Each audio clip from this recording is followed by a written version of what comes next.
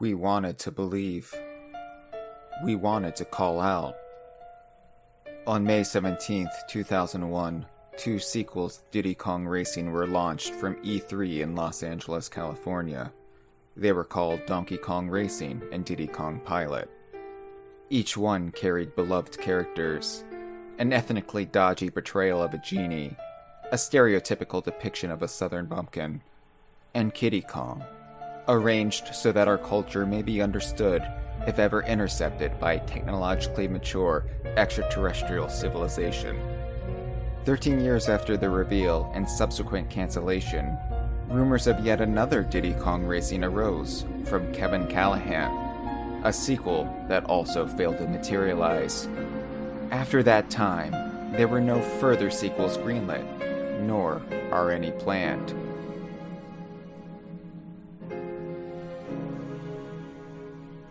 We wanted to play. In 2004, the studio Climax initiated the high-concept Diddy Kong Racing adventure, an attempt at marrying the best concepts of Diddy Kong Racing with Donkey Kong Racing. Less than 1 year later, first-term Nintendo president Satoru Iwata successfully championed an amendment which terminated the project. I wanted to believe, but the tools had been taken away. Diddy Kong Racing has been shut down. TT hasn't even appeared in Sea of Thieves. They closed our eyes. Our voices have been silenced. Our ears now deaf to the realms of extreme possibilities. No, no, no. Wrong way.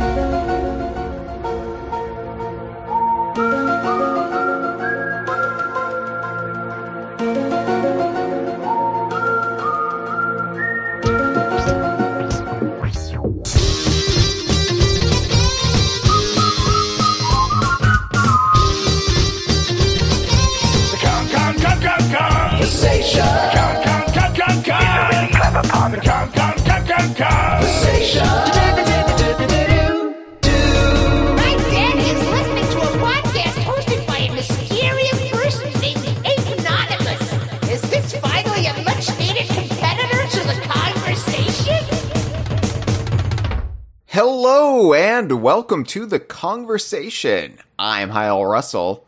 And I'm Dustin Jackson. Dustin, welcome. Take me to your leader. Hey, you know what, Hyle? I have a feeling this episode's gonna be out of this world. You like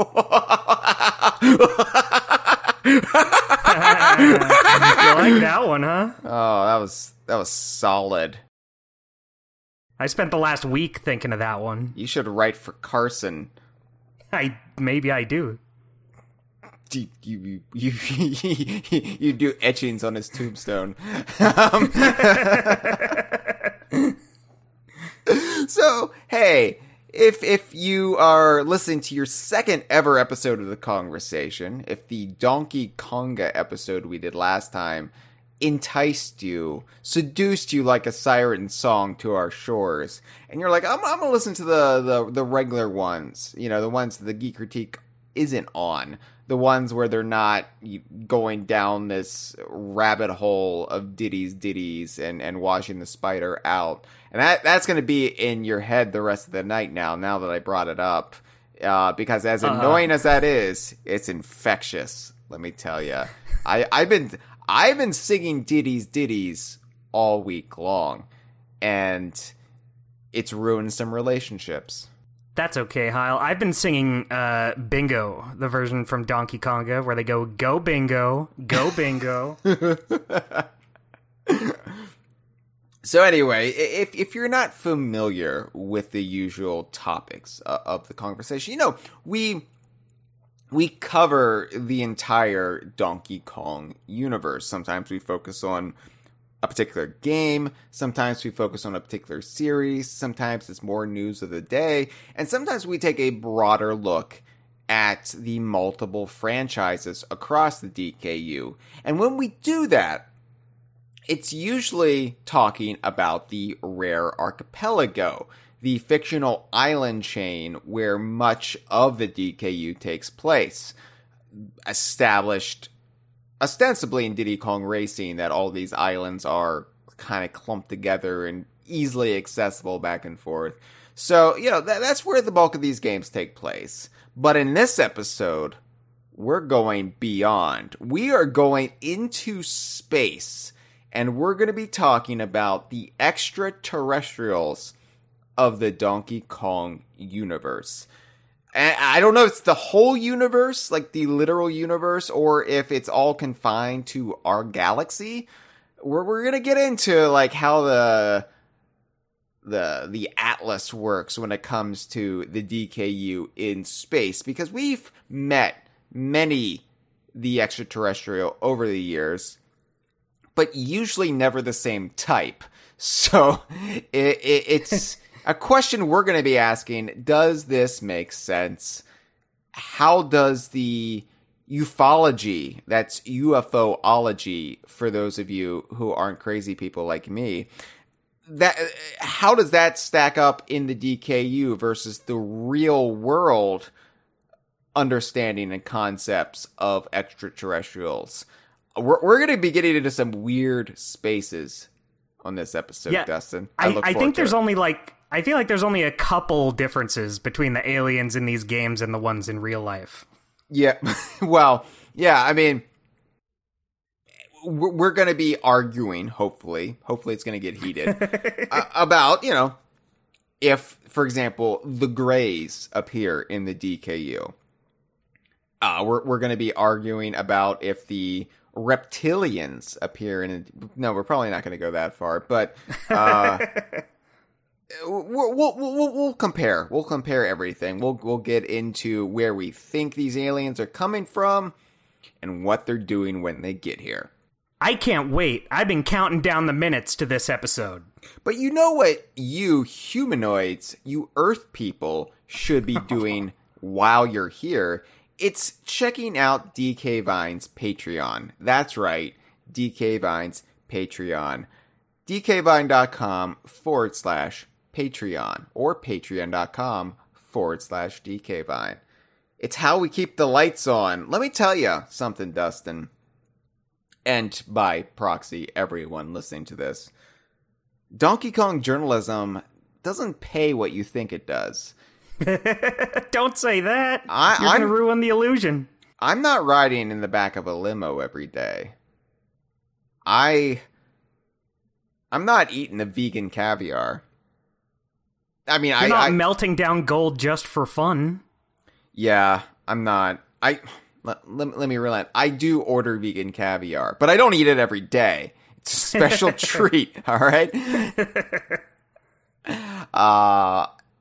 So the Patreon is really the only thing keeping the lights on, as I like to say.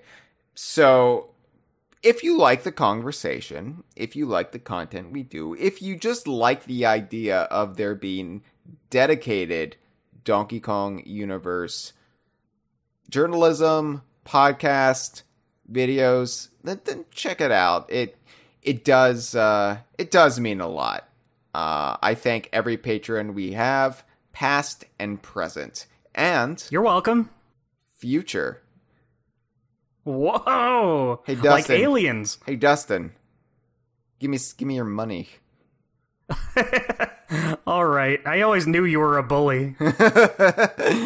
I want to order some vegan caviar. I can get it here by Sunday. You know what?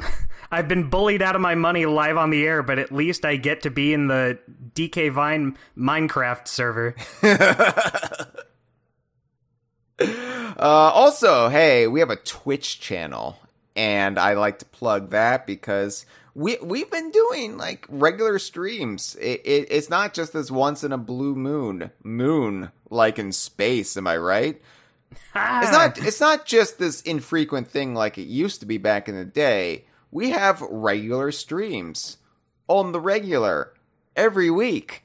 Every single week? Every single week, multiple times during that week. We've got DK Vine Done Slow, which is hosted by me. It's me playing the games of the DKU horribly, horribly slow. And right now I'm playing Banjo-Kazooie. I just got through Clanker's Cavern, and I spent a lot of time talking about Clanker.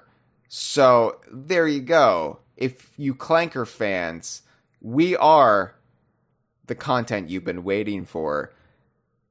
DK Vines... We know there's literally dozens of you. At least. And, maybe not 24. Maybe it's just a little bit more than a dozen. Maybe 13. Maybe 14. A baker's dozen. Maybe 15. Maybe 16. Maybe 17. Maybe 18. Maybe 19. Maybe 20. Maybe 21. Maybe 22. Maybe 23. There might have been a 24th one that died. We'll still count them. Probably. So yes, dozens of Clanker fans. In memoriam of Clanker fan. Number 24. Yeah, so DK Vine Stream of Thieves, that's Sunday, 11 a.m. Eastern, 8 a.m. Pacific, 4 p.m. BST. That is the DK Vine crew and our friends across the Rare fan community setting sail in Sea of Thieves and having adventures. It's a lot looser, it's a lot sillier, it's more lackadaisical. We're just hanging out, basically, and playing a pirate game made by Rare. But it's a regular occurrence, Sundays. And then Tuesdays, we've got the Idaho crew presents. That's at 8 p.m. Eastern, 5 p.m. Pacific, 1 a.m. BST Wednesday morning. And Dustin, you're part of this Idaho crew. Explain what the Idaho crew is.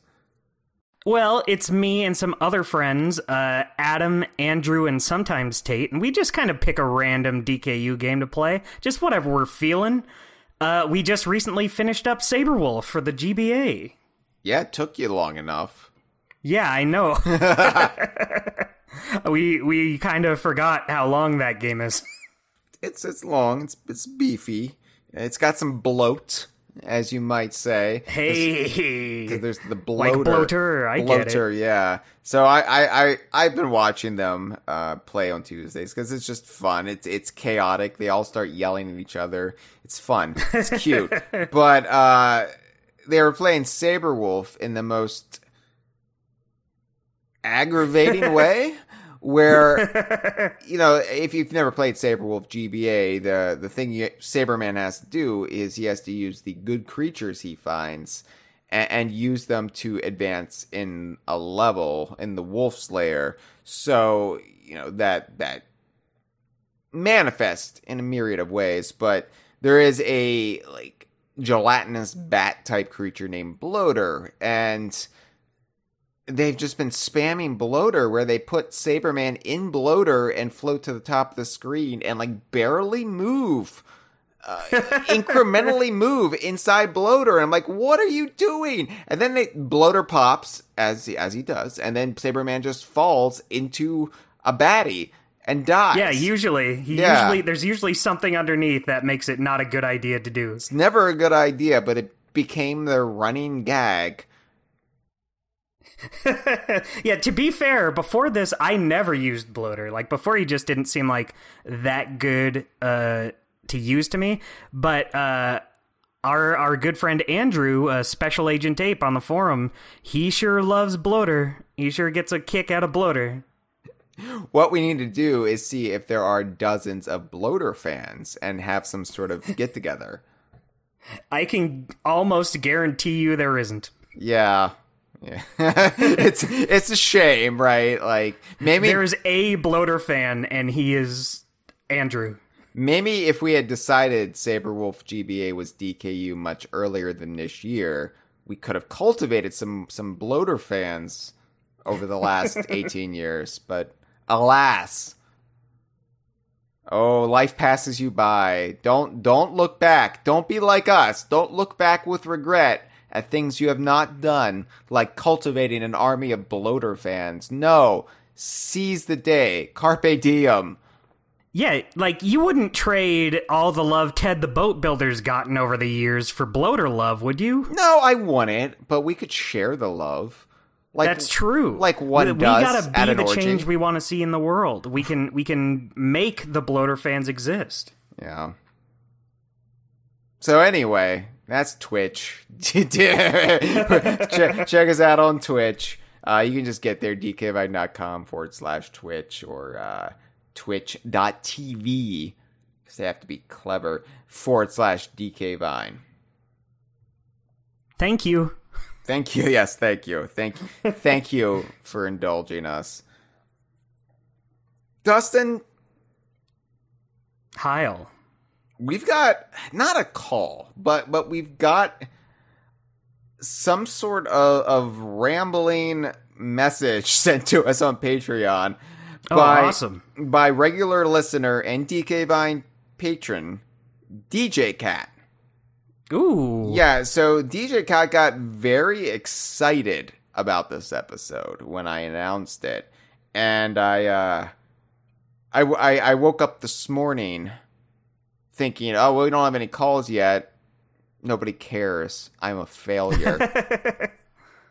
And then that's okay, Hyle. You did your best. And then 10:43 a.m. my time, I get a message, and I'm just gonna read it to you. All right. So story time. Let me preface this by saying, DJ Cat, a lot of the stuff you're gonna be talking about, I've already baked into the show outline. So because you're so enthusiastic, I am reading this.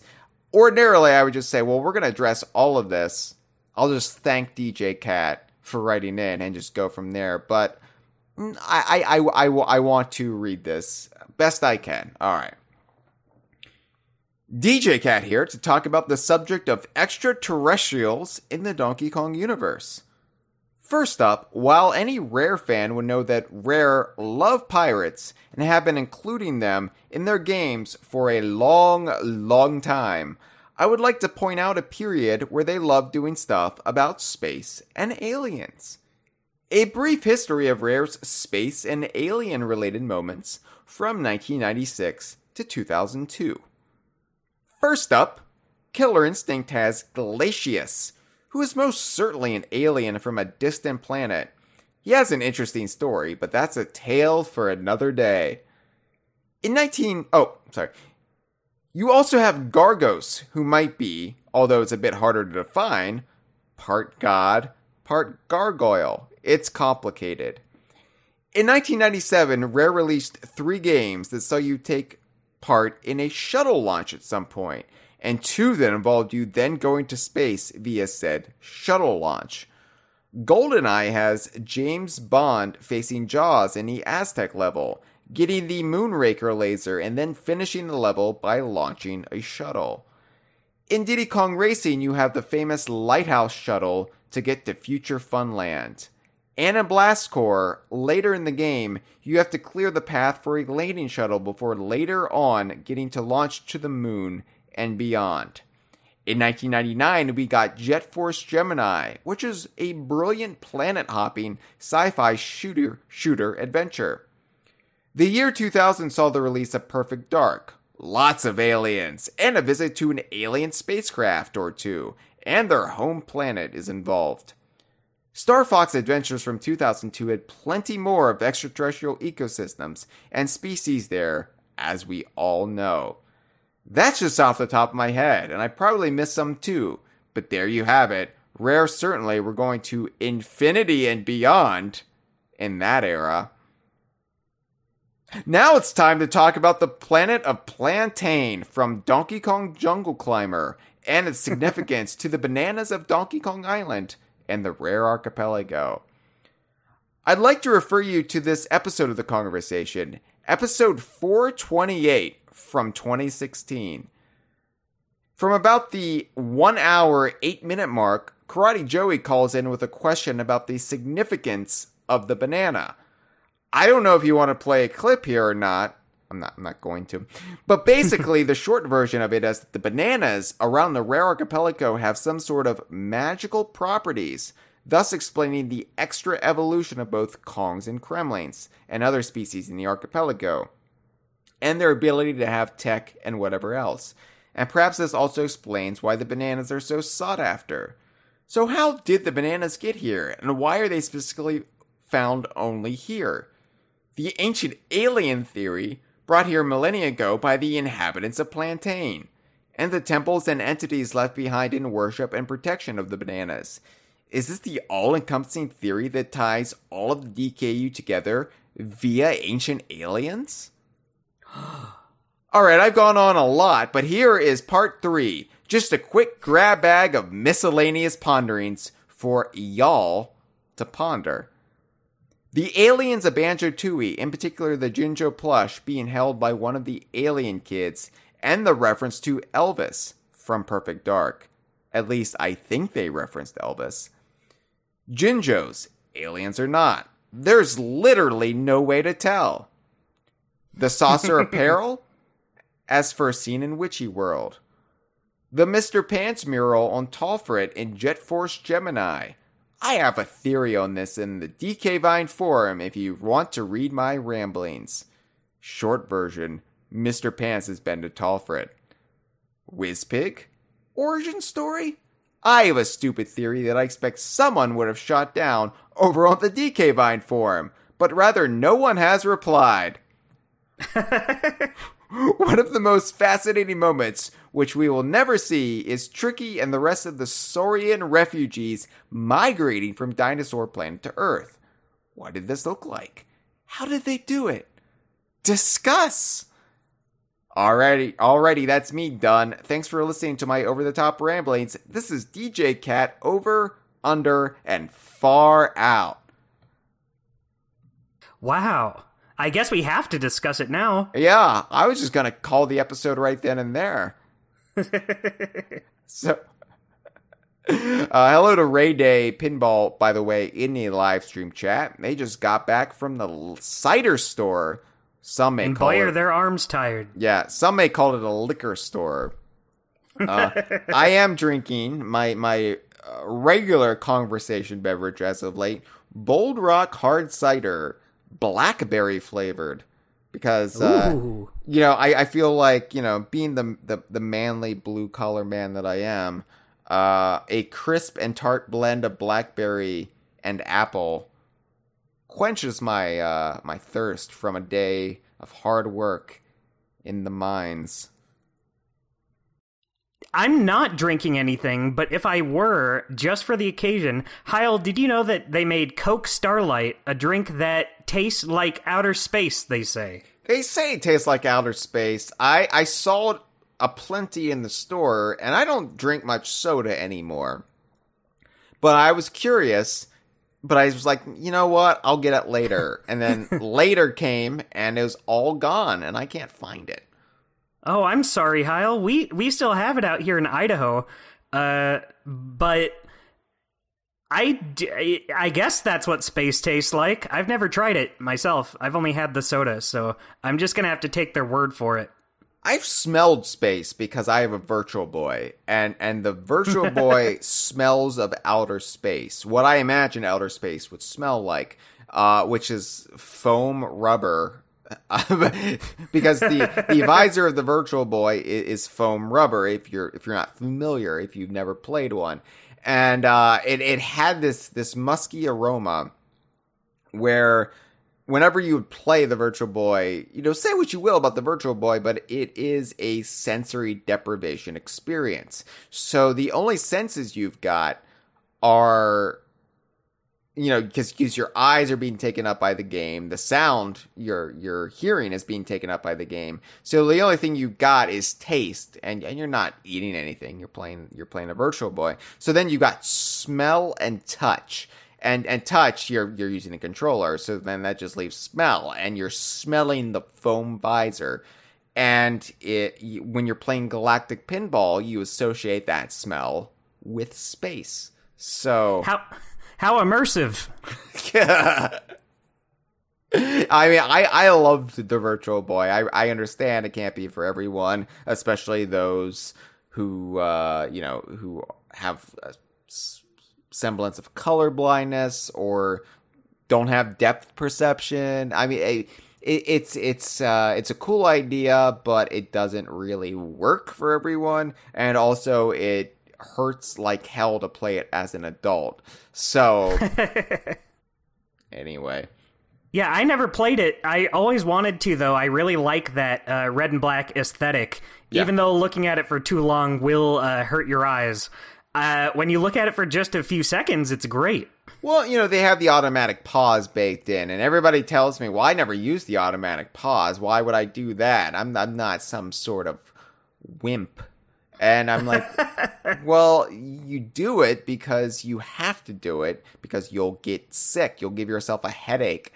You'll strain your eyes if you don't take that mandatory break. So, yeah, that's the real outer space experience.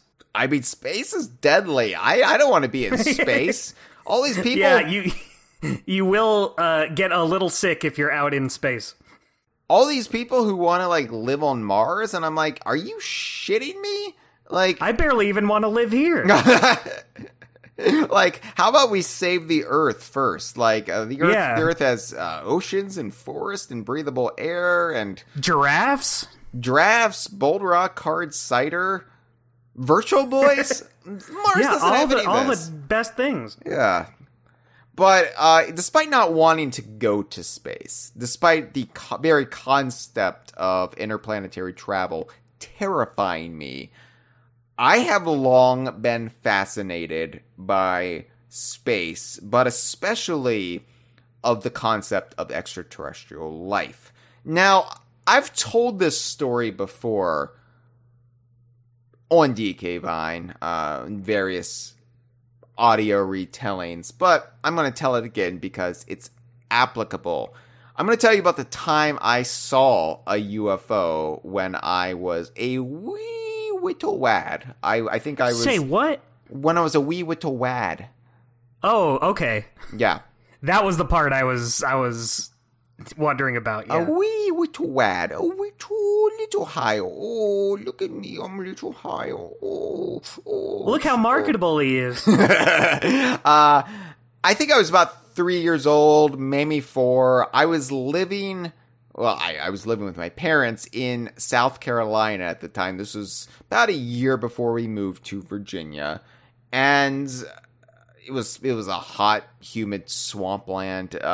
Rockville, South Carolina. If you're familiar with it, if you live there, then hey, this story relates to you. So we lived in a one-level house, but we had a lot of property on the house. And the backyard extended into... woods. I might be charitable, call it a forest, but I guess to a 3 or 4 year old widow Hyle, it looked like a massive, majestic forest, and there was a trail that people around the neighborhood could walk in. So we had just access there, and we could take the walk through the forest. So occasionally throughout the week, my mom and I, around midday, might take a walk through the forest. Might have even introduced my love of nature at an early age, instilled it, I don't know. But there was one particular walk through this woodland that is seared into my memory. So, my mom and I were walking, maybe early afternoon, and just walking along, looking up, and I see what looks like a frisbee. To my child perception, I think somebody threw a frisbee, because I see a spinning disc flying through the daytime sky. And I'm like, oh, somebody threw a frisbee. Cool. I like frisbees. And we keep walking. I don't think anything of it, because in my limited education and life experience, I've already figured out what this thing is.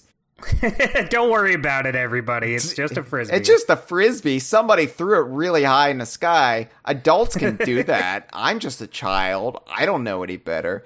So, I don't know. A minute passes, maybe two. I don't know how. I mean, this couple decades ago. I can't give you the play-by-play here, but I look up. I look back up.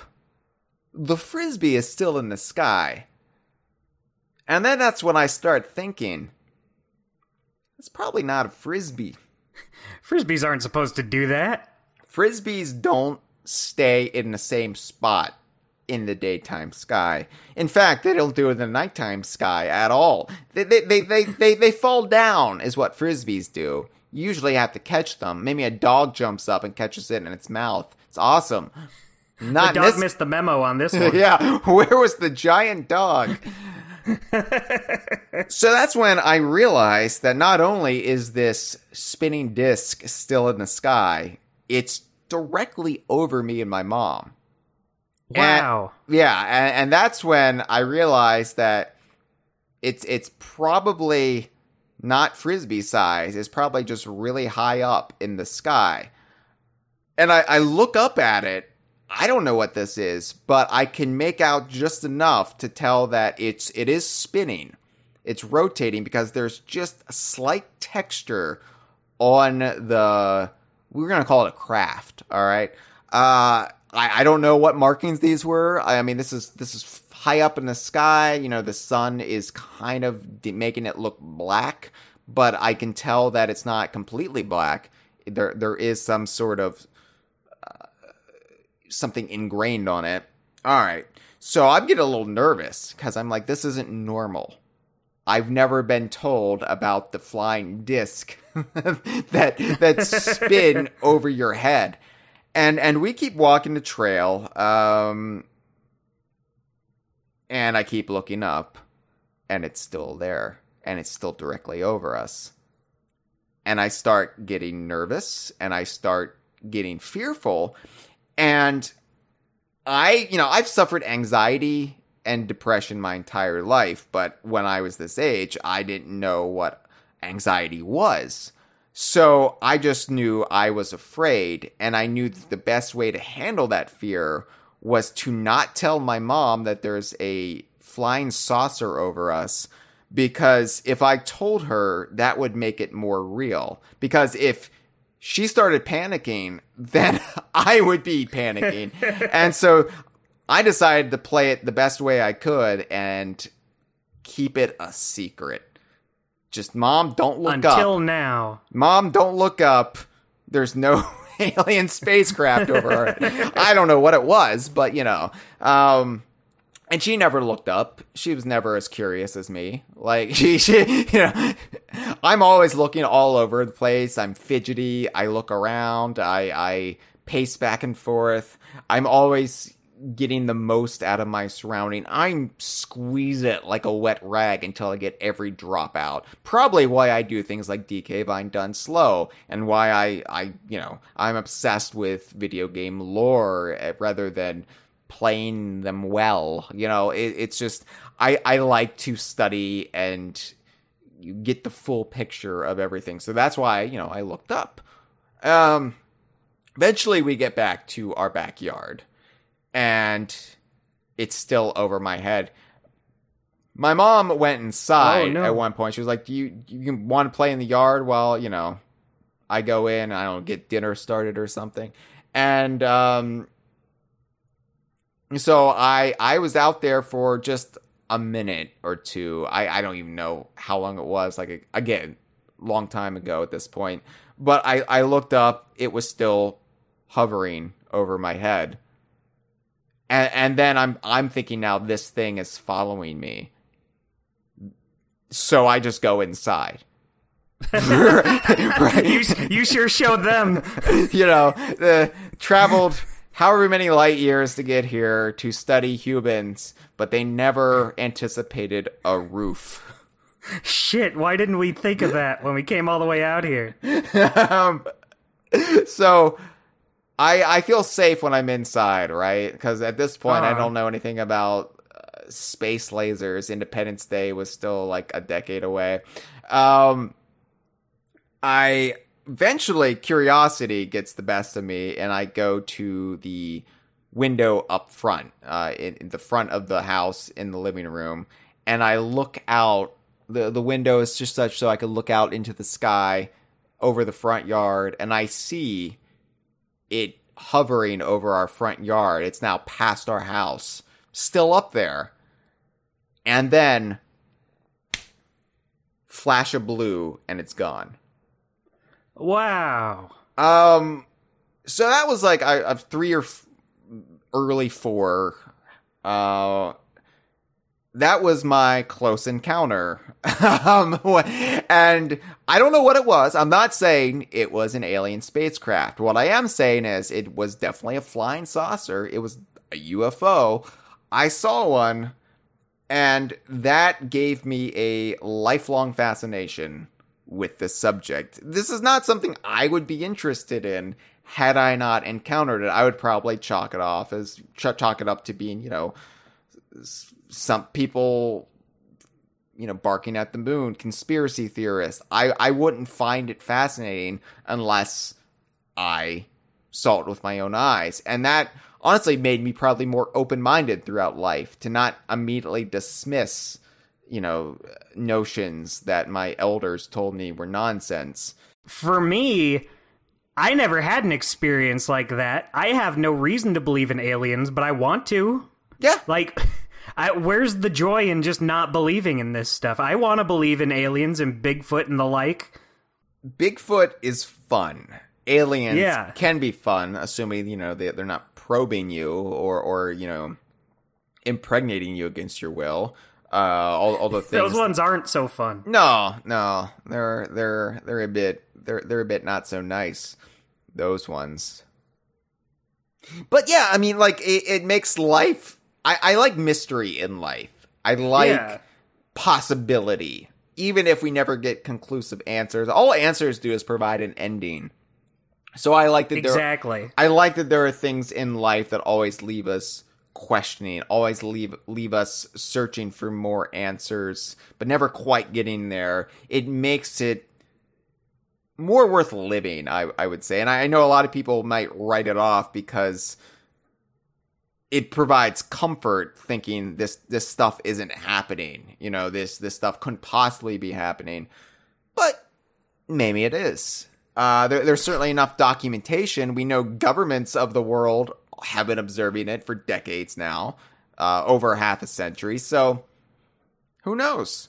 All I know... I mean, how could Futurama exist if there was no such thing as aliens, huh? Your move. Right. Sure showed them the skeptics. Yeah. But yeah, it gave me, especially when I started growing up and being less fearful of that stuff. Man, I would have loved to see a UFO again in the 90s. I've never seen another one, especially, I mean, maybe I've seen one and I didn't realize what I was seeing, like in the night sky, but never one that stark, that blunt. And as the 80s became the 90s, and as the 90s became the mid-90s, there was a renewed fascination with aliens, space aliens, extraterrestrials. They were everywhere by the mid-90s. And conspiracy culture in the 90s, some of it was just as toxic and evil as it is today. Especially the militia-based conspiracies. But, there was still a lot of fun, frivolous, woo-woo conspiracies that weren't really hurting anybody, including extraterrestrials. And a large part of, I think, the reason it was so big during this time was that as we approached the year 2000, there was kind of this renewed new agey awakening, thinking that the year 2000 was going to usher in some sort of grand enlightenment for humankind, which spoilers, that didn't happen. In fact, we've regressed in some ways, but just the song calling occupants of interplanetary craft, Like, oh, please, space aliens, come to us, show us the way, save us from ourselves. We want to be your friend. And so there was a lot of that. And of course, the X-Files was popular. And I was a huge X-Files fan, as longtime listeners of the conversation know. I don't reference the X-Files as much anymore, partially because the revival, the season 10 and season 11 of the X-Files, completely destroyed any lingering love I have for it. And oh, I'm sorry. It's kind of like how I don't even like the early seasons of The Simpsons anymore, because the later seasons just made me hate all of the characters and the very concept. and I can't go back and just be like, yeah, but these are the good ones. It's like, no, it's all tainted. I'm sorry. Oh, I could never do that. We here in the Idaho household watch those old ones still regularly, but I get it. I understand. It's hard, and I still like individual episodes of the X-Files. I still want to like I still want to believe, I guess you could say, but I think, Vince Gilligan, who created Breaking Bad and co-created Better Call Saul, he was a writer for the X-Files. He wrote several of the episodes, for 7 years or so. And I think, looking back, maybe I was just a Vince Gilligan fan, because Breaking Bad's awesome. Better Call Saul is awesome. They've never dipped in quality. And Darren Morgan wrote just completely immaculate comedic episodes. Even in the revival, those were the ones worth watching. Anyway, all that being said, aliens were in vogue during this very formidable, very impressionable time of my evolution as a person. So when I think what are the things I'm nostalgic for, the UFO mania of the 90s is something I'm very nostalgic for. And it doesn't come as any surprise that the DKU, which had its heyday, let's say 1994 to 2002, got swept up in the extraterrestrial craze of the day and incorporated it only took 3 years. It took 1997, which was the 50th anniversary of the alleged Roswell, New Mexico incident, the supposed flying saucer crash in Roswell. It was the 50th anniversary in 1997, and that is when extraterrestrials officially made contact in the DKU with Diddy Kong Racing. What a coincidence. Well, yeah, so that's interesting, by the way, Dustin. So thank you for telling me. No, it's interesting because most people, even if they're familiar with Diddy Kong Racing, aren't familiar with the Diddy Kong Racing manual. And it was 50 years ago that Roswell, New Mexico happened in relation to Diddy Kong Racing. Did you know how long it was, according to the Diddy Kong Racing manual, that anybody had seen Taj the Genie? Was it 50 years? Oh, it was 50 years. 1947 was the last documented sighting of Taj the Genie until WizPig showed up in 1997. I can't imagine living in a world 50 years without Taj. Are you kidding me? I mean, in my headcanon, or at least, I don't even know if it's a headcanon, I extrapolate from the Diddy Kong Racing instruction manual story that Taj was the proprietor of the island. And then when he disappeared in 1947, Timber's family, the Tigers, they took control of it, and that's where it eventually became Timber's Island. And while they still have control over it, you see Taj returning to prominence at the end of Diddy Kong Racing. He's got his head on the mountain, Right. So maybe it's like he has an honorary title at that point. But it makes you wonder, right? Like, is there any correlation between Roswell and Taj's disappearance? Did Wizpig attempt an earlier invasion of Earth? And did Taj stop him?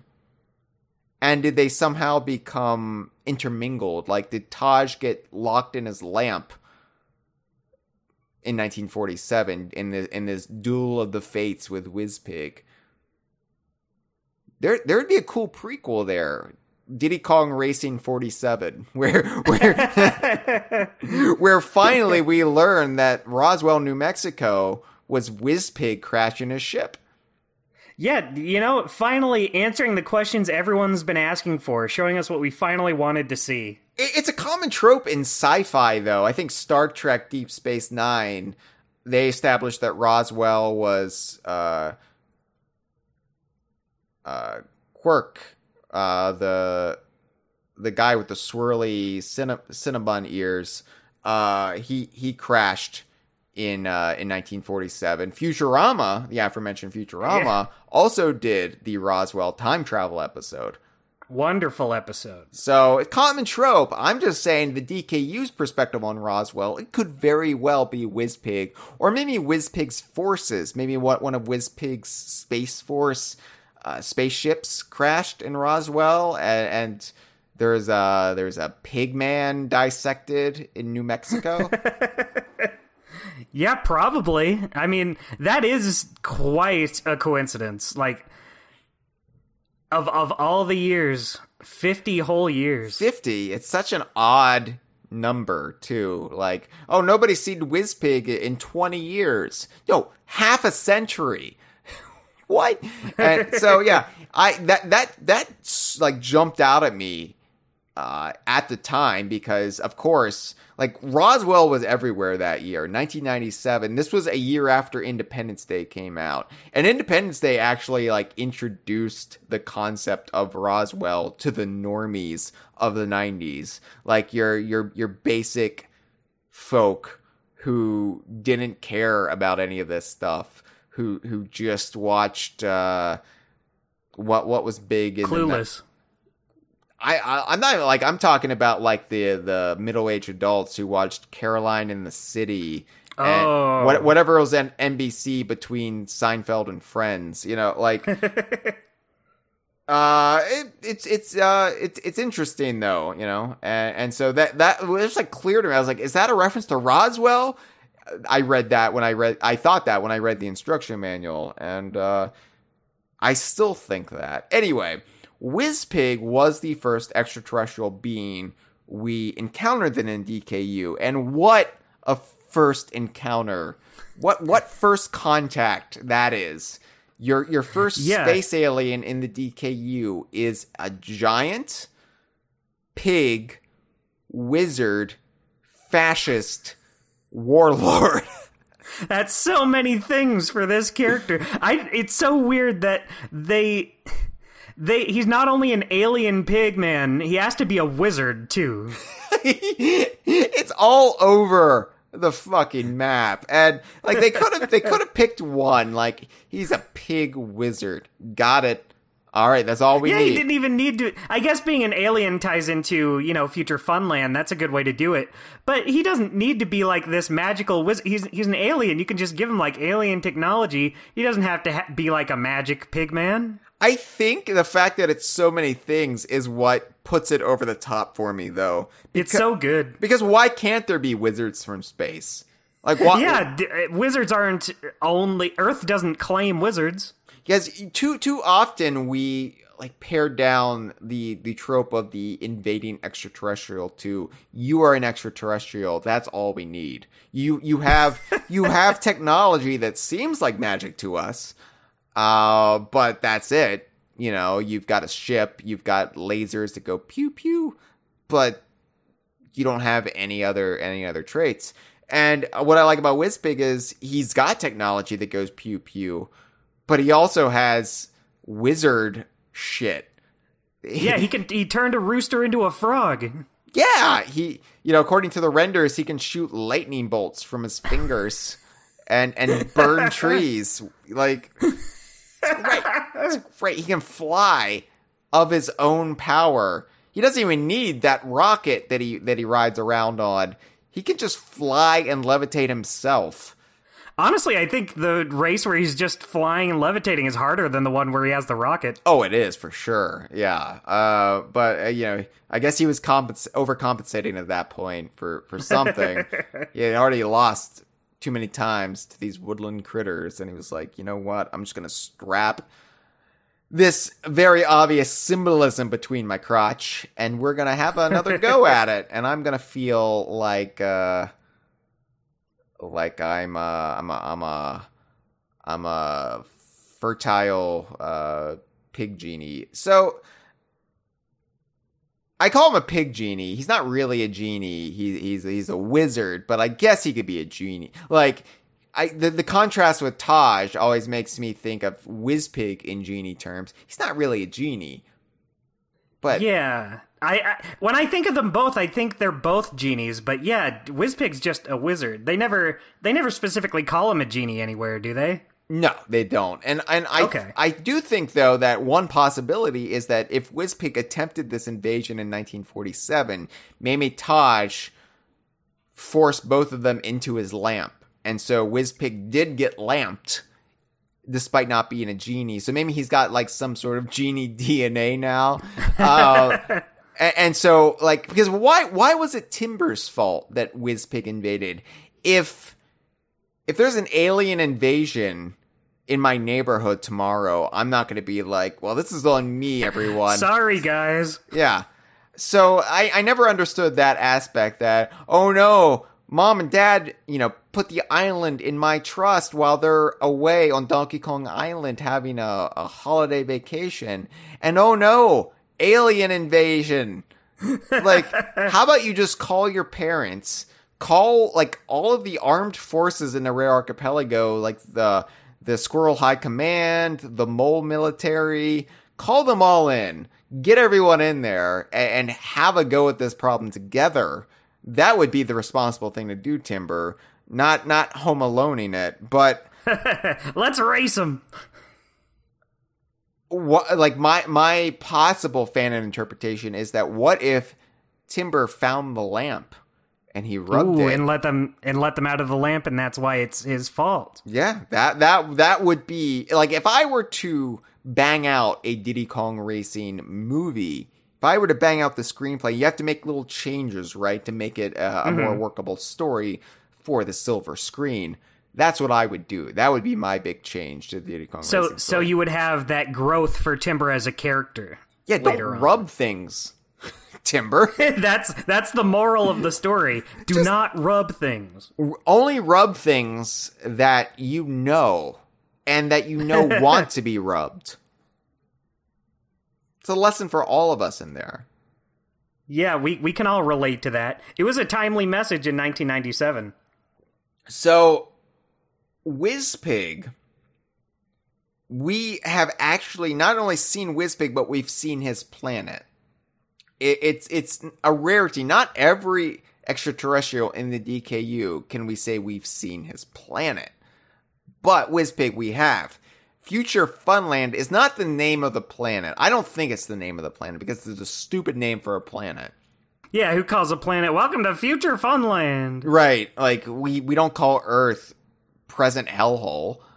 Yeah, especially if this is Wizpig's planet. I assume if Wizpig's this powerful entity who's trying to conquer Earth, I assume he would be ruling this planet. Why would he call it Future Funland?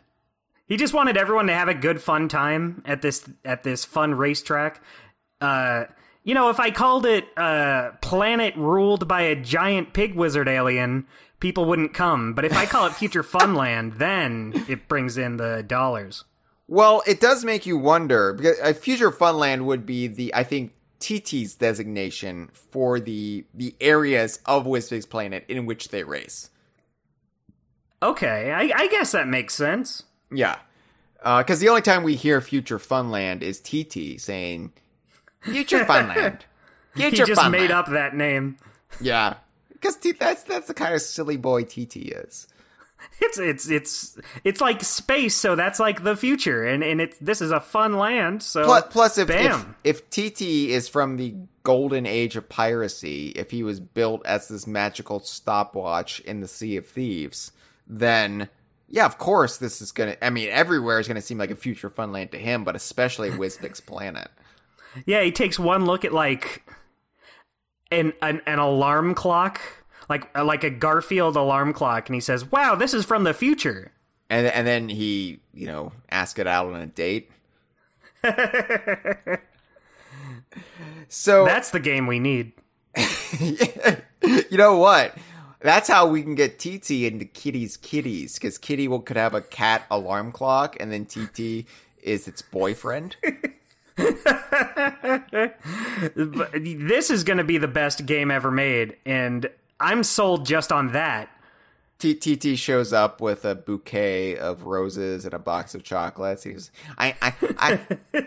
like, hi, Kitty, I'm here for my date. And then Kitty turns and licks a cat and goes, meow. This is a fever dream game. It gets worse every time more is added to it. So Wizpig's planet, we've actually seen two prominent locations on it as well. Like we've explored like the Dark Moon Caverns in, just Space Dust Alley, which is just, it seems to be very arid, the parts we've been. Like there are palm trees, but it's very craggy and it's got like a lunar type surface.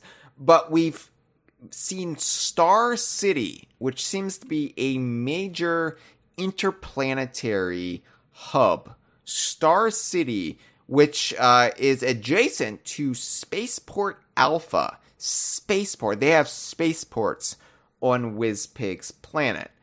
And that suggests to me that people from other planets visit Wizpig's planet. If they can have a spaceport. At the very least, we know Wizpig has some sort of, I was going to call it Air Force, but I guess, sorry to say the name, it is a Space Force, because he's got the ships that fire on you in Future Funland. And they look like pigs. They got, Wizpig's own spaceship, his own personal craft, does have a pig head, but these also have pig heads.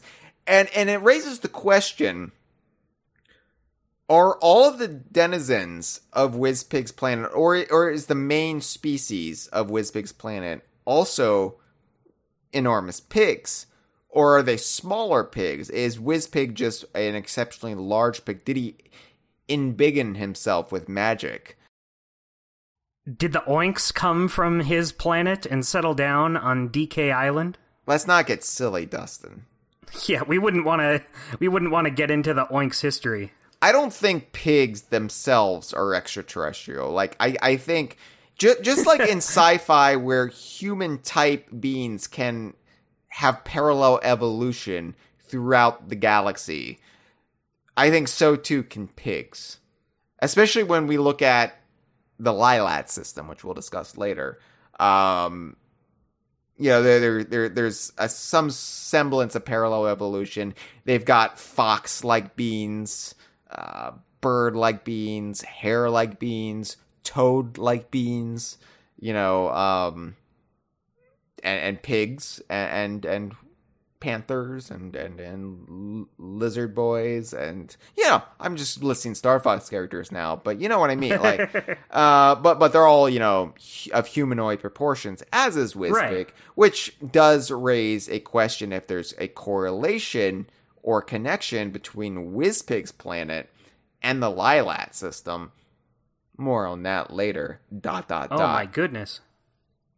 Now, can I just say, yes, on the topic of Wizpig, this isn't about his planet or anything. Okay. I really don't like Wizpig's teeth.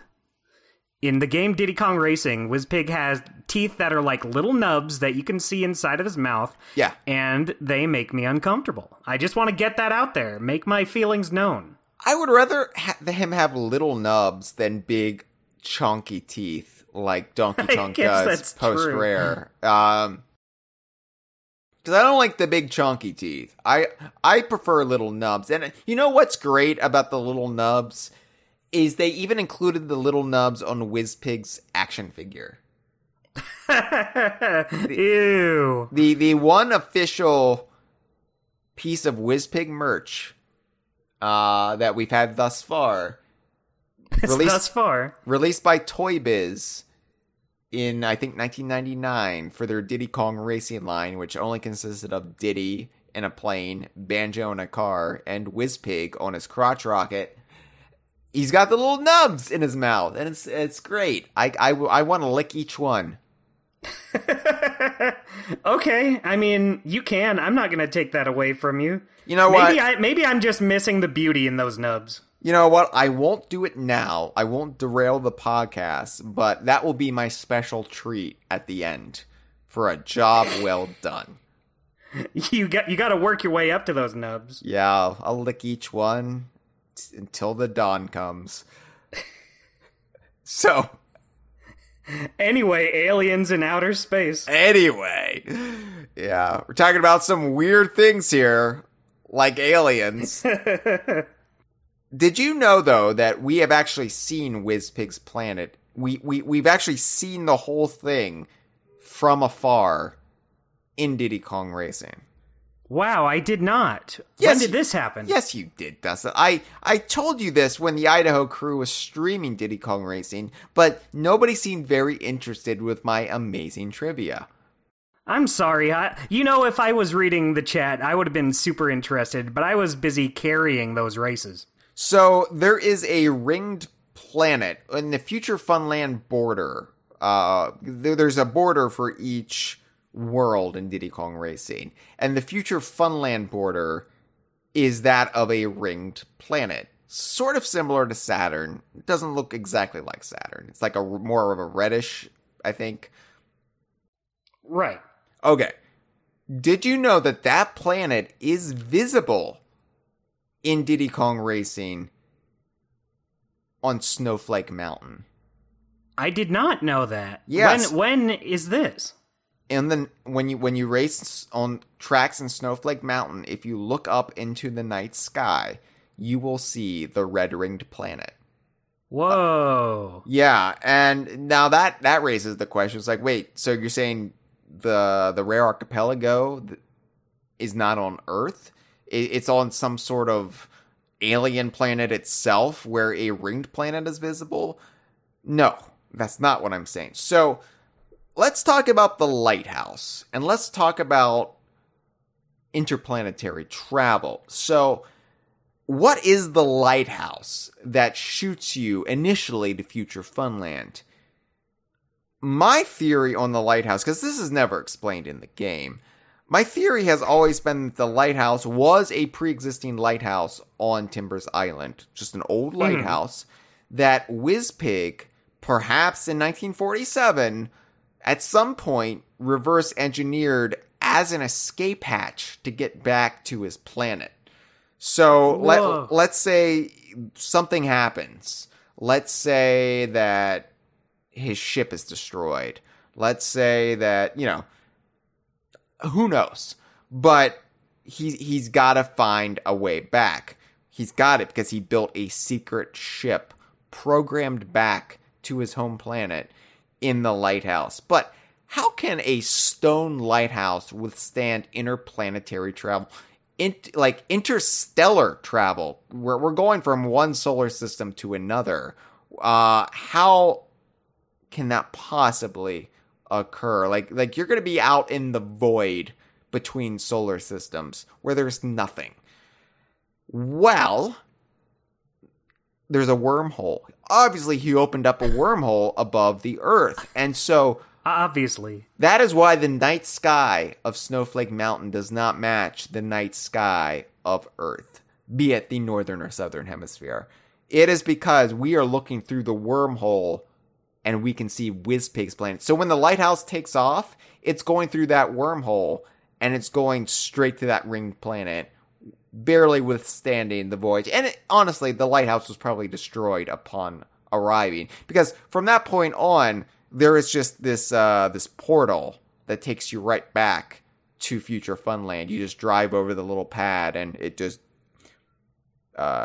beams you to Future Funland, right. which might have been the doing of Taj. Once the lighthouse was destroyed, he was like, Alakazam, and he made a little portal.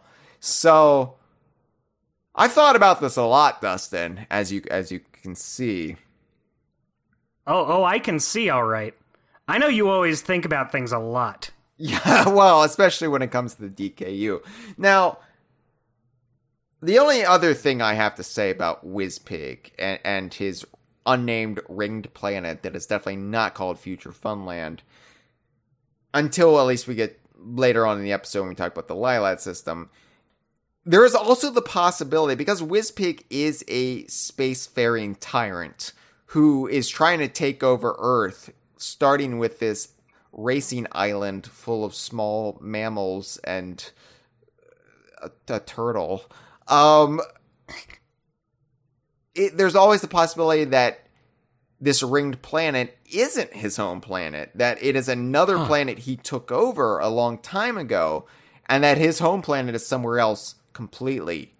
Interesting. Yeah, I could buy either way. Like, before this episode, I'll be honest, I never really thought of Future Funland as Wizpig's home planet. Yeah. Like, I don't know why that just never occurred to me, even though it makes perfect sense that it would be.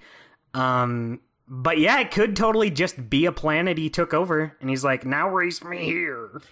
So, I mean, he's clearly got a throne on the planet. But he also, like, because the first thing he did when he took over Timbers Island was he carved his face in the mountain. Mm-hmm. With the weird face that became a fleshy face as you collected the I hate the pieces that of the fleshy amulet. face. Yeah, I asked him. I mean, I love it, but boy, it is very wiggly. I asked on Twitter once, what happens? Could you slice off a piece of that mountain face, like the part that became fleshy? Could you slice off a piece of it and fry it up as bacon? That's right. I'd like to. I'd love to taste how Wizpig tastes. I love the DKU so much, Hyle. I want all of my senses to experience it. Would it then grow back? Would that be an unlimited source of pork? Oh my god, you could end world hunger if there's just endless Wizpig head? I mean, mindless the faiths and world religions that don't eat pork. Or vegetarians and vegans who would eat, despite it being a self-replicating source of meat, and, you're not doing the real Wizpig any harm by eating this mountain. But I'm sure there's still some ethical concerns about eating a mountain's face. Yeah, I mean, it is alive, isn't it? Like, it does a fun, evil laugh. I mean, it does, but can't Wizpig just... I mean, Wizpig sends out those ghostly projections of him. Oh, that's true. So, could he just not be controlling this mountain? Like, now laugh. And he wiggles his fingers. He goes, ooh, and... I'll scare you, now fly into my mouth, and we'll race. Also, what if Wizpig tried to have sex with his mountain face? This is a bad episode. Let's start this whole thing over. I'm just saying. Yeah, you know what? He's from outer space. I don't want to judge his customs. Maybe that's just what his kind do. Who am I to judge? Maybe, you break in the new planet you take over by making a mountain face in your image and then having sex with it. Yeah, I mean, Wizpig, you do you, I guess. Bless. I guess that's literally what it is. Anyway, it's possible. Like, he's definitely got a throne there, but we saw him try to do the same thing on Timbers Island. First thing he did was make the mountain face, which also exists on Future Funland. maybe this future Funland is just another planet that fell under his tyranny, and he's from elsewhere. We don't know. Yeah, it used to be not fun, and then WizPig took over it, and now it's Future Funland.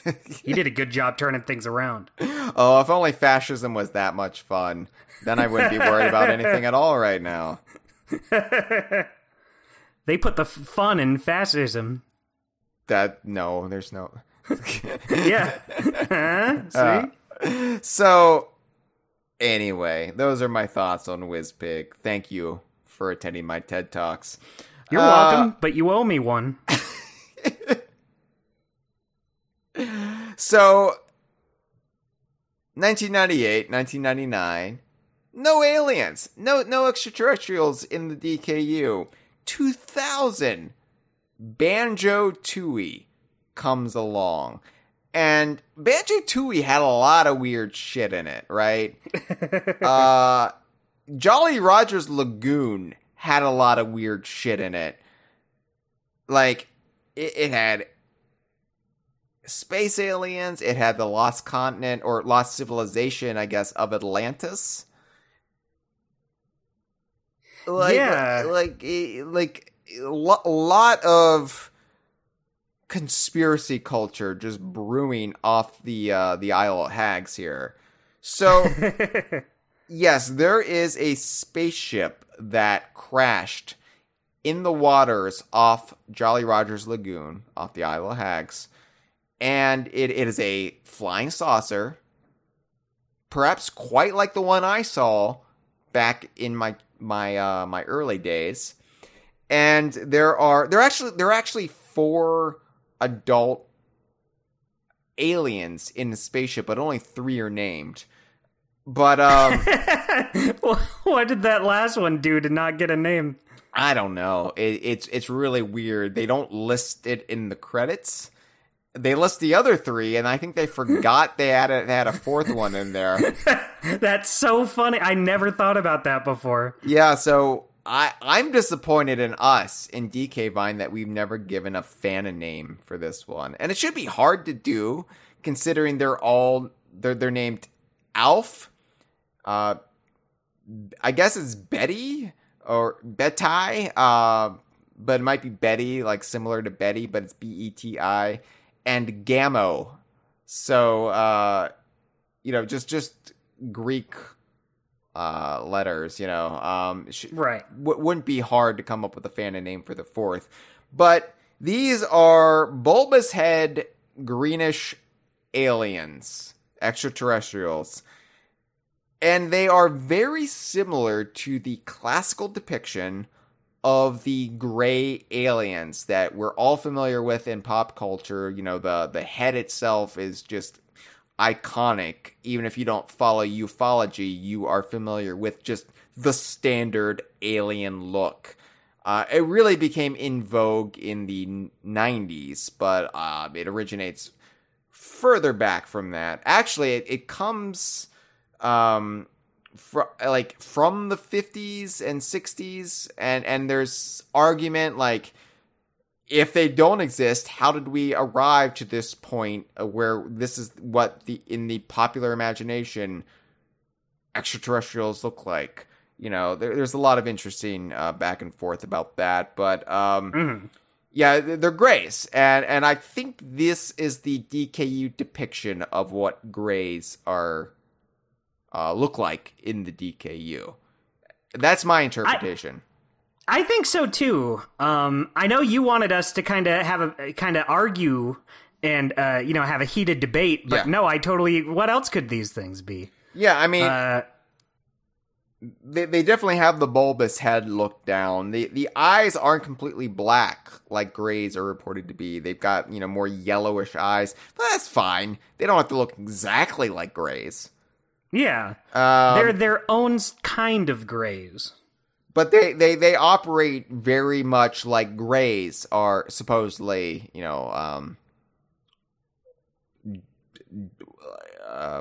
act when they abduct humans. They're very cold and clinical and cruel at points. And we don't know what their purpose is on Earth. That's never really established, right? What Right. they're doing on Earth. They were just doing a routine mission to Earth, maybe abducting humans, but then they crashed in the waters off the Isle of Hags in the Rare Archipelago, which is interesting because there is the lost civilization of Atlantis just right next to where they went down. And, there's a lot of crackpot theories. Atlantis, as we know it, probably didn't actually exist. It was probably a metaphor.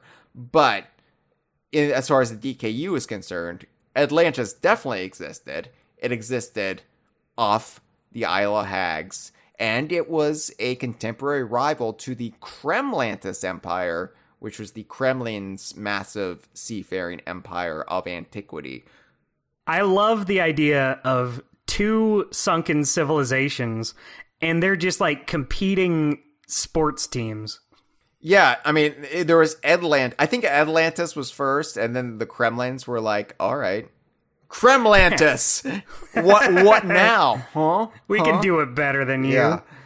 And then it's interesting too, because in the Atlantis ruins, and this is an entirely different episode, but they've got the mermaid statues in Atlantis and Banjo-Tooie, and the mermaid statues are identical to the mermaid in Donkey Kong 64. Wow, there's so many connections. So it were the Atlanteans allied with the merfolk? And in fact, Seabreeze Cove and Tropical Freeze, it's also this like ancient sunken kingdom with like advanced technology and magic. But if you notice, it's designed for beings that already live underwater. It's got like the tunnels and stuff that you swim through, which makes me think Seabreeze Cove is where the mer people are from. And I like that headcanon. They allied with the Atlanteans of antiquity against the Kremlins of Kremlantis. And then, I'm not going to get into Emotep here. Don't worry, Dustin, but Emotep... I was sweating over here. I was kind of like, oh, geez, it's coming, isn't it? Emotep definitely played a part in this. So... but there are theories like, oh, were the Atlanteans, were they, ancient aliens, the aliens guy, aliens, Yeah. The big-haired guy. It's a trope, but there's a lot of discussion in that community, the ancient aliens community, about Atlantis and all these ancient civilizations. By the way, while we're on the subject of ancient aliens, because I know everyone here loves them some ancient aliens, the one documented sighting or confirmation of ancient alien activity in the Donkey Kong universe was actually in Donkey Kong Jungle Beat. Now, a lot of people play that game and they walk away with this impression that maybe Ghastly King / Cactus King, they are aliens or something's going on with extraterrestrials. Well, that's mostly picked up on from the tubes. Yes, tubes. The tubes that transport Donkey Kong throughout the faraway lands. And they are these tubes with the head of a dragon. And... of course, Jungle Beat sort of climaxes in the Starfruit Kingdom, which does take Donkey Kong into outer space. And so my theory when I was playing the game were these dragon tubes are actually space dragon tubes that were put there by an advanced extraterrestrial race that had visited the faraway lands long, long ago. And it turns out that might actually be the developer's intent. One of the few things that holds true in the original Japanese canon of the game and the much more lackadaisical Western interpretations of it. So Whatever happened to the space dragons, we don't know. But where they came from, we don't know. If they collapsed sometime thereafter, if they are from the Lilat system, that would be a cool connection, especially with Dinosaur Planet and the original lore therein. But for now, we don't know anything about the space dragons except they visited the Rare Archipelago, the faraway lands. They built some sort of gateway or wormhole to what the denizens of the faraway lands, the little capuchin party monkeys, what they designated as the Starfruit Kingdom. So, yeah, space dragons. Where was I? The Greys, the Atlantis, Greys in Atlantis, Greys that crashed in Atlantis, right? So the fact that these, we'll call them Greys, just for a lack of a better term, these Greys crashed right off the coast of where Atlantis went down, makes you wonder if, maybe they were doing a checkup on Atlantis. Maybe their civilization had prior contact with Atlantis, or maybe something in Atlantis caused them to crash. Yeah, I was going to say, what if there's just something in that general part of the world that made both Atlantis sink and a spaceship sink? Yeah, so anyway, I just think that's interesting. Again, this is just all stuff you can infer. And that's what I love about the DKU and how Rare operates, is they layer their games with this stuff, but they never provide a definite answer, allowing weirdos like me to come in and be like, "Oh, hey, this, and this, they're all connected. Let me do a multi-hour podcast and explain to you how." Yeah, I guess that's why the conversation is still around. At first glance, it seems like you would have run out of material for these episodes a long time ago, but nope, there's still stuff like this. There's gold and then there are oceans. There's gold that I melt down for fun because I'm so rich. I'm so Mr. rich. Rockefeller. I melt it down and I pour it over my nipples. I'm like, look at me, I'm high. I love gold. Oh, you ruined it. So, do you know where Greys come from, Dustin? Space. Oh, you got me there. No. Do you know where in space they supposedly come from? I do not. They supposedly come from Zeti Reticulia. I've never actually said it out loud. Zeti Reticuli. They are Zeti Reticlians. So this is a binary star system in the constellation of Reticulum, which is visible in the southern hemisphere faintly. But this comes from the Barney and Betty Hill abduction. This is one of the most famed alleged alien abductions in history. Barney and Betty Hill, they were a couple who were supposedly abducted by what we like they described as Greys. This is one area where our the first depiction of the Grey in the 20th century came from. And when like the Greys showed them all of this stuff and showed them a star map of where they came from, and I think Betty Hill replicated it and didn't know what she was drawing, and then somebody took what she drew and compared it to the night sky and said, "Yeah, this is in Reticulum." So Zeti Reticula is where Greys allegedly come from, and I think that's good enough for me. That's where the Banjo-Tooie aliens obviously came from. Is that where Barney and Betty Rubble got their names? Oh my god, I hope not. That's weird. I never thought. Wow. I never made that connection. That was the first thing I thought of when I read Barney and Betty. I stopped after that and I said, oh, rubble. Wait, hill? Wait a minute. I'm looking this up right now because in popular culture, let's see. All right, nothing about the Flintstones. But you know what? We're going to put that in the Mamie file. Yeah, undisclosed. Anyway, look it up. That's a whole interesting story in and of itself. But the Banjo-Tooie aliens are interesting because they also have children. And I say this is interesting because a lot is baked into the Grey mythology, that the Greys are not able to reproduce through biological means. They have to reproduce through science, either because of cloning or whatever.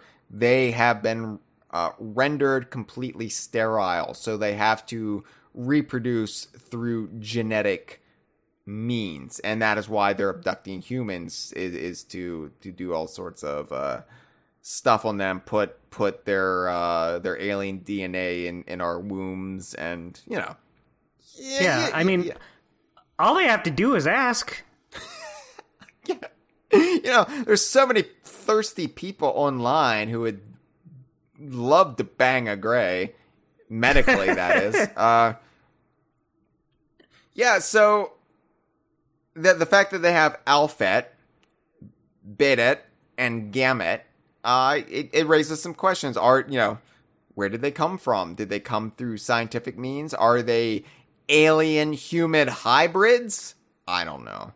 Probably not. They just look like smaller versions of the adults, but the one Grey child has the little Jinjo plush. So, ooh, we're getting into it, huh? Well, yeah. So, of course, the episode that Malik and I did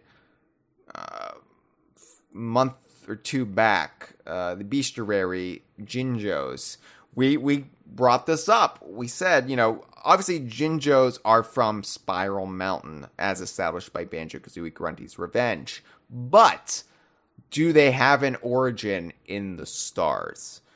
Are they actually originally from outer space? And this was so long ago, they don't even remember it. But during the 90s, there was a lot of correlation between the chupacabra, the famous Mexican goat sucker, who the little creature who goes around and sucks the blood out of livestock and other animals, and aliens, because a lot of the chupacabra sightings of the era resembled Grey aliens. Mm-hmm. And this was before people just decided chupacabras just look like mangy coyotes. So there was this theory that maybe the chupacabras were like the pets of the Greys who got out of the spaceship. This was seriously being bandied about in the 90s. They're probably Grey pets who got out. Maybe a Grey was walking one and the leash broke. It saw a squirrel or something and ran away, and they looked for it, but they had to leave. And maybe the chupacabra was already pregnant, and it had a litter of chupacabras in the south. Anything that could go wrong in the situation did. Yeah. So it was in Mexico and the American Southwest, and they, before we knew it, we had a whole just invasive species problem of chupacabras. It happens, right? Man, it's always a sad story, someone losing their pet.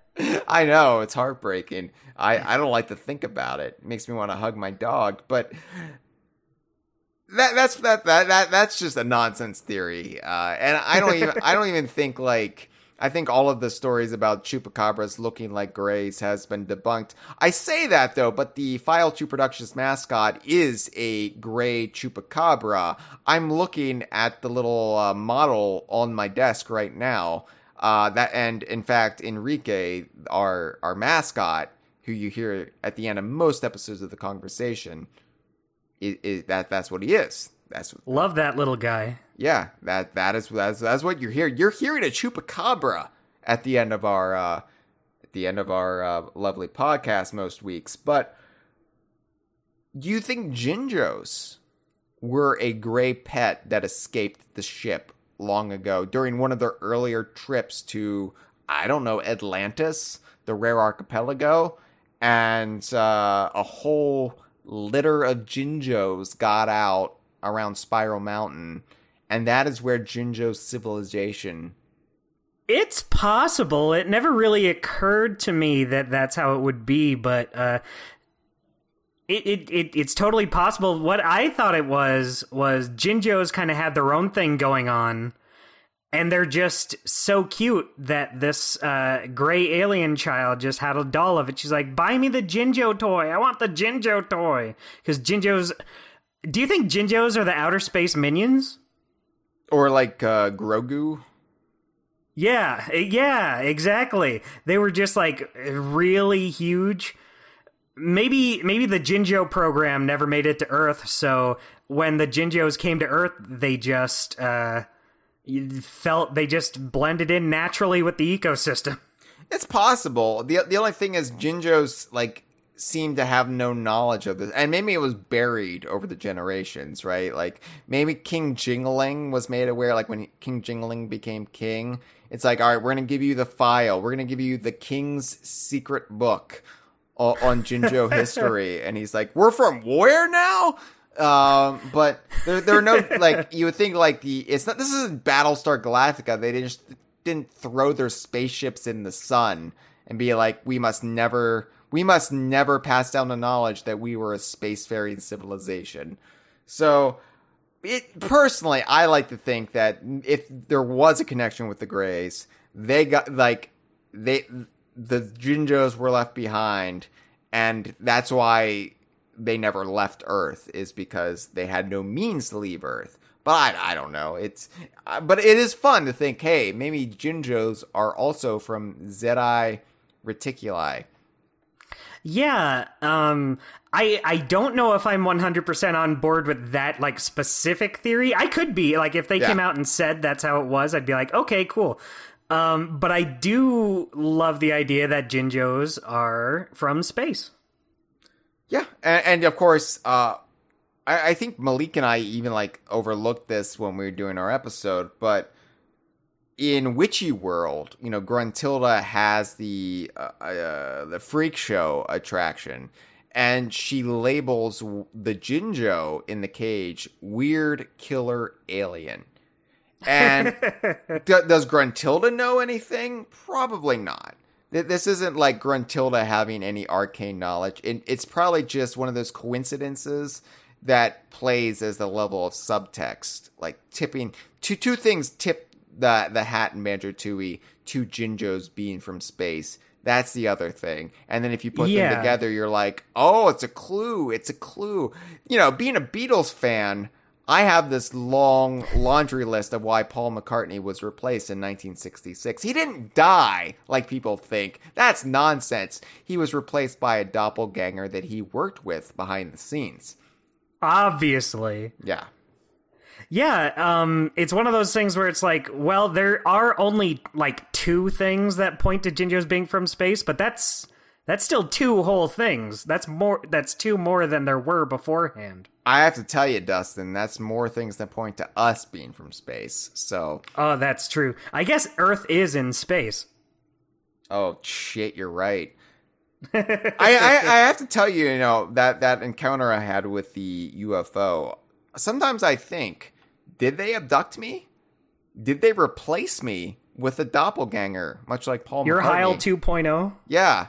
Is this the fact that I'm so weird down to me being a robot? Yeah, probably. I mean, that's what I've been thinking for a while. It's fine. You were giving off some robot-esque qualities, but that's fine. That's why we go to the website. It's fine. I like me. Yeah. And the natural born, the real me who was abducted and taken away, he probably would have grown up to be a monster. I mean, fuck him, I hope he's dead. They did the world a favor by bringing in... They took one look at Hyle 1.0 and said, no, this'll never do. Here, we'll give you a better one that's going to enjoy video games about gorillas and bears. No, wrong way. It's something the new Hyle will say quite a bit, but just I would love if Hyle's evil twin came down and fought for Hyle's place on Earth. I'm sure you wouldn't like that, but no, I think it would be a nice twist. That would be a good twist for a later conversation season. Like, that would be a good cliffhanger, and then you and Cameron and Jeff, you're between the two of us. It's like, don't shoot him. I'm the real Hyle. I don't know which one to shoot. Yeah. I hope that happens, man. That's exciting. So I'm sorry I got your hopes up. The Greys did come back in Nuts and Bolts, the Terrarium of Terror. I was thinking that this entire time because earlier today I was like, I know Hyle's going to want to talk about the ones from Tui, but what about the ones from Nuts and Bolts? Well, they're the same ones, weren't they? Yeah, they're just like in a stasis. They're in a cryo sleep, which makes you wonder, like, because so much of Nuts and Bolts, it's hard to parse out because the Lord of Games is just manipulating everything, and this came up during my stream yesterday, or not yesterday, but earlier in the week, where I was talking about Banjo Pilot and its relation to continuity, because Clanker is obviously in Banjo Pilot, and there's a big aspect of Clanker and his fate in Banjo Pilot post Banjo Kazooie that's established there. And I was like, well, Banjo Pilot is canon, even though its placement is debated. And somebody said, yeah, but it's Nuts and Bolts canon. I was like, well, yes, Nuts and Bolts is canon, absolutely, 100% it's canon. Of course. But a lot of Nuts and Bolts can't be taken at face value because everybody is like going through the hoops by log, and they're playing roles, they're not being themselves, and so there's this level of artifice over everything for the majority of Nuts and Bolts. So it's kind of hard to figure out what it can be accurately ascertained.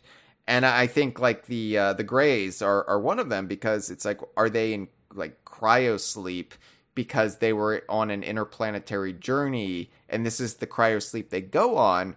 Or did Log put them in cryo sleep? Either way, he snatched them up for the Terrarium of Terror. But yeah, it's interesting. They could also just be props. If Log made these worlds, he just could have said, you know what?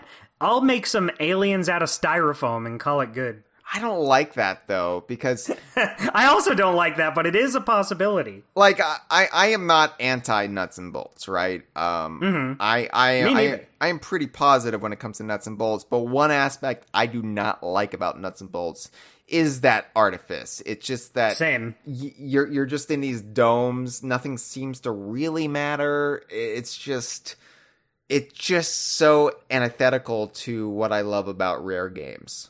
Same, totally. Yeah. So, at very least, give me the aliens. Give me the Greys. Come on, give me the aliens.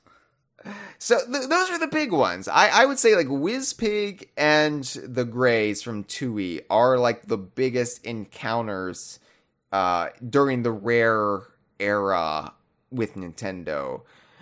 There is another so-called alien in Conker's Bad Fur Day, but this is much more disputed. And I'm of course talking about Heinrich, the xenomorph, the very obvious xenomorph parody at the end of the game. So the question when it comes to Heinrich, who, by the way, I should point out, is named after Heinrich Himmler, the famous Nazi, because of course the professor is a parody of Dr. Strangelove, who not Doctor Strange, aka Benedict Cumberbatch, from off of the Multiverse of Madness, but Doctor Strangelove, or How I Stopped Worrying and Learned to Love the Bomb, the classic Stanley Kubrick movie from the 60s, Cold War era classic flick. But Doctor Strangelove was an ex-Nazi scientist brought to the U.S. Operation Paperclip, and The Professor with his teddies is kind of a play on Doctor Strangelove, among other inspirations for the crazed Nazi scientist. And Heinrich, his end game when it comes to the Panther King is named after a Nazi. So back when we made jokes about Nazis, so we didn't think Nazis were going to be a problem. 20 years down the line, oops, oops, all Nazis. So No! Man, get that out of my cereal bowl, let me tell you. So, Heinrich, real extraterrestrial or no? I want to hear your thoughts on this, Dustin. That's it. That's very interesting. I want to say no, just because it was... Well, I don't know. Maybe the professor got like an alien from space and somehow put a little baby alien fetus inside of the Panther King. For those of you who aren't Conquer aficionados, the professor, there's a whole... I'm not going to get into the Milk Wars. It's this whole crazy thing. It's so convoluted and contradictory, but basically... The professor is the subjugated assistant to the Panther King. May have been the Weasel King. Lost his legs, and he's plotting against the Panther King. He wants to overthrow him and reclaim the throne.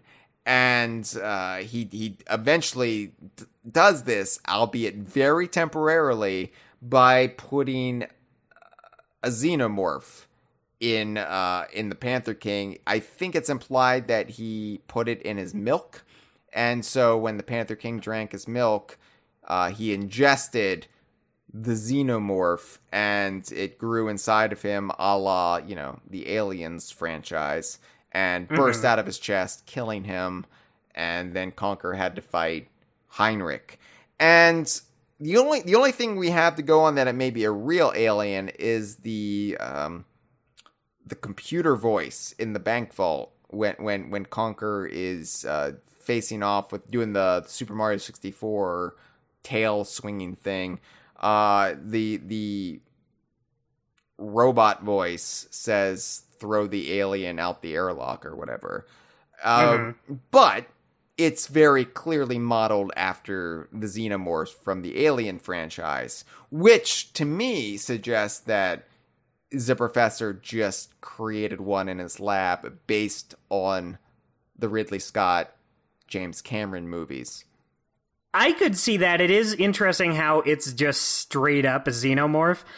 Right. As a little kid playing this game, I shouldn't have, but when I was a wee tyke, it never struck me as weird that they could just have this alien from the Alien series here. Now, as an adult, I'm like, how the hell did they just get away with this? And I think that's why it's blue in Live and Reloaded. Oh, yeah, that should really fool the lawyers. Can't get us now. Are xenomorphs blue? Thought so.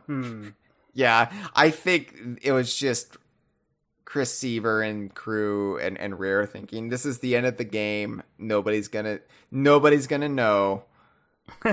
Nobody's gonna know. Nobody's gonna play this. It's fine. I was just talking about it with Cameron when we were discussing the Fangamer merch, and it was like, we're getting the Great Mighty Pooh. We're probably never gonna get Heinrich, because it's just a xenomorph. It's just a xenomorph. That's true. That does kind of suck. I'd own a Heinrich toy. Well, that makes noises when you squeeze it. Probably we wouldn't get one because it's just a xenomorph and it's named after a famous Nazi. Those are both good reasons, yeah. Yeah, probably why we're also not going to get as the professor is because his full name is a slur, and he's a Nazi. That's true. Fangamer was like, yeah, let's just go with the giant mound of shit. Somehow that's the most marketable one of these characters. It's the safest route when it comes to the Conquer cast. Yeah, when we're going to do a villain from Conquer, let's go with the Guess shit. it's got to be the pile of shit. Yeah. I don't think it's a real extraterrestrial. I think the professor created it in his lab based on the movies, and it's just a straight parody.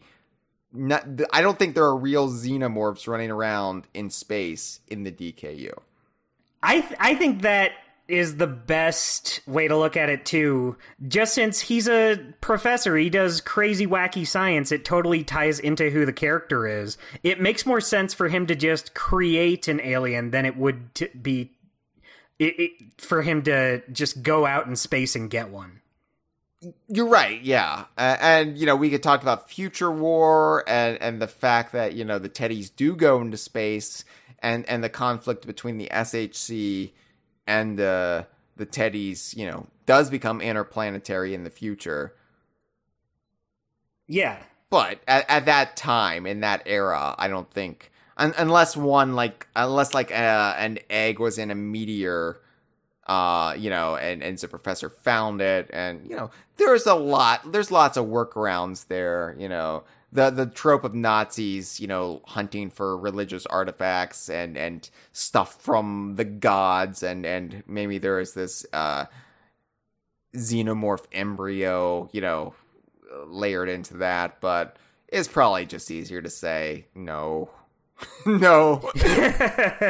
No, don't worry about it. It's one thing to say, like, oh, he made this in a lab because he's a scientist, but it's another to say, oh, he went on this crazy adventure where he found an alien in a meteorite. Yeah. And granted, I would be all about exploring that, if we got... Yeah. If we're getting Sea of Thieves novels by Chris Alcock, I would love to see Chris branch out into other areas of the DKU.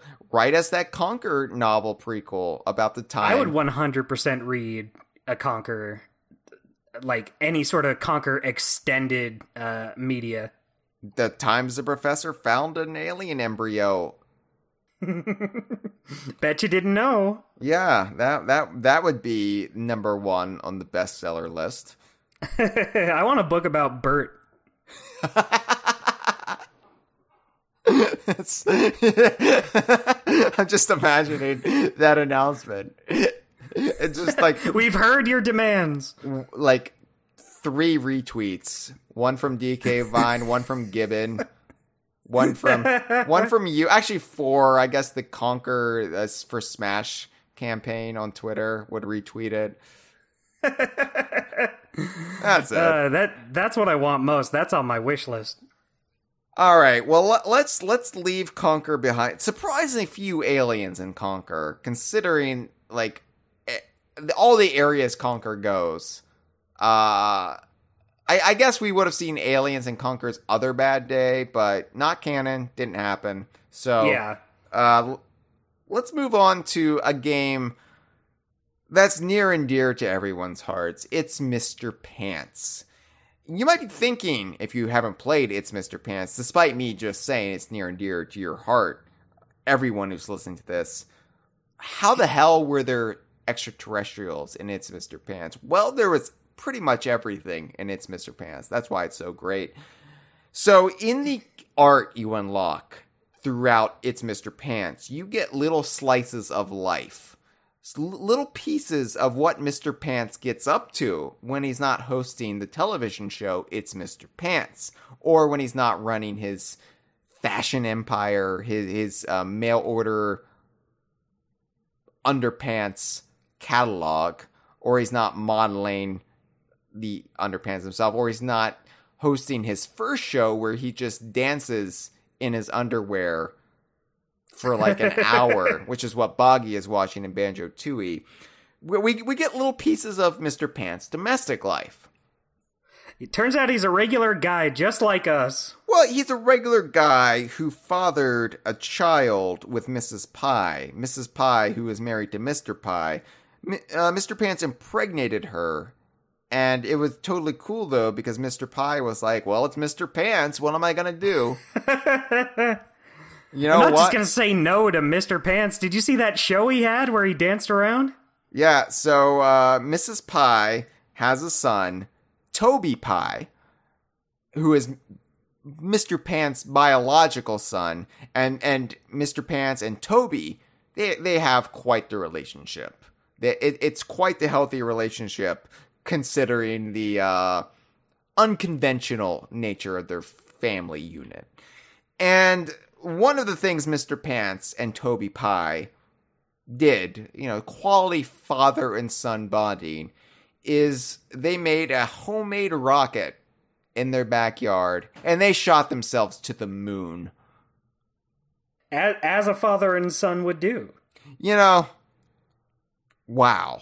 I one time my dad and I, we shot off a bottle rocket behind the house. This was a different house than the house where the UFO stalked me. This was when I lived in Virginia. So there's no worry that I was going to shoot a bottle rocket up into the UFO and start some sort of, interstellar war. Man, imagine that timeline. So, yeah, they go to the moon.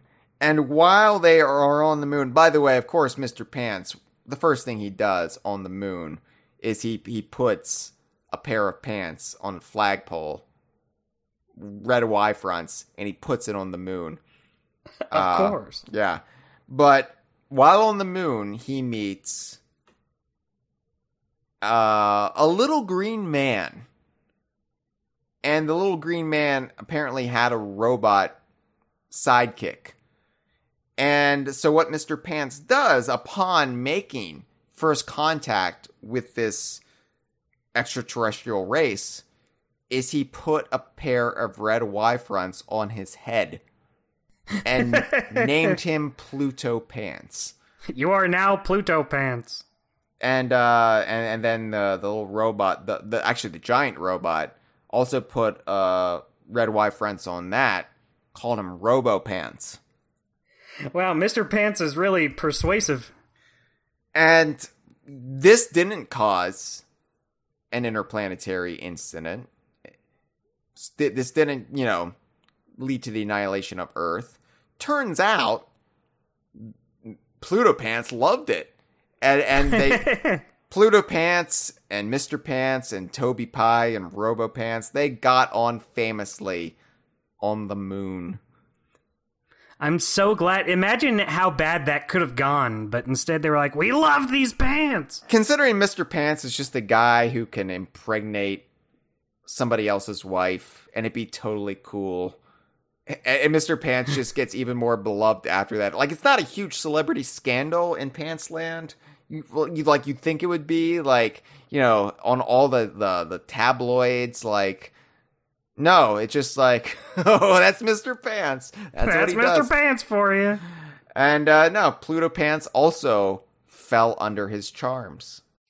He brought about peace to a different planet. Now, you're familiar with Pluto Pants, right, Dustin? Oh, I'm familiar with him. I'm looking at him right now on my phone. Did you just Google Pluto Pants? No, and you want to know why? Is because if you Google Pluto Pants, you don't get anything. I'm testing out that right now. I just looked up "It's Mr. Pants" because I knew he was in one of the promo artworks for it. Hold on, so there are plenty of clothing outlets selling things called Pluto Pants. But it's nothing like the great Mr. Pants character, Pluto Pants. So, yeah. Anyway, he's got his own little spacecraft. And just like his own like personal spacecraft. For one, I guess he just sticks right out of it. Yeah, I guess somehow Robo Pants comes along, but Pluto Pants is not a gray. Pluto Pants, he's got little antenna sticking out of his head, right? He's also got little elfin ears.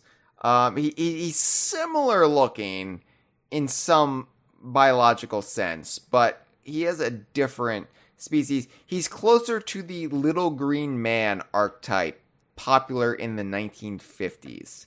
Which, yeah, he's like the Great Gazoo. Yeah. I don't think it corresponds to anything in actual ufology or alien mythology, but he is just straight out of the retro futuristic sci-fi of the post-World War II era. And probably not from Pluto, let me just say. I feel like Pluto Pants was just Mr. Pants saying, IW Pluto Pants, like he's being knighted. Like this is your moniker. This is what I'm going to call you. They probably didn't even speak the same language, but they just communicated through the sheer love of red wyverns. I love this. I love this story. This little implied meeting between Earth and whatever species Pluto Pants belongs to on the moon, with Mr. Pants and his bastard son. Yeah, it's not like this big, crazy story. Oh, we met this advanced alien civilization. He just meets an alien and gives him pants, and then he wears the pants. Yeah, and then they have fun, and then Mr. Pants plays golf on the moon. What a story. This is just the kind of shit Mr. Pants gets up to. And this is why you need to play It's Mr. Pants, because the story will unfold for you. Oh, the stories Mr. Pants can tell. So yeah, I don't know where Pluto Pants comes from. The fact that Pluto Pants was scouting our moon, he's probably just, an explorer from somewhere. I don't know if he comes from our solar system or not. Who knows? He's probably from elsewhere. The fact that he looks similar, he's got the yellow eyes similar to the Zedi reticulans from Banjo-Tooie, might suggest from their neck of the woods, but maybe they don't have ears though. This guy has ears. Or antenna. No, I'm not saying he's from their planet. Okay, I'm but just you think saying, he might be around those, somehow related? Yeah, like chipmunks are kind of like squirrels. You see them in the same place. Yeah, I guess I never thought of Pluto Pants in that way before. He's the chipmunk to the Zedi reticulan squirrels. Hyle, I don't get how people got around before this podcast. They were just sitting on the floor, spouting gibberish, drooling, because they didn't know how to deal with the complexities of modern life. All of these extraterrestrials in the DKU. They needed someone to come along and show them the way. We're all so very thankful that you showed us the way with Pluto Pants. I fucking love Pluto Pants, Dust. I'm not gonna lie. I do too. I've played a very small amount of It's Mr. Pants. I know I need to play more, so I never got to that fun little heartwarming story.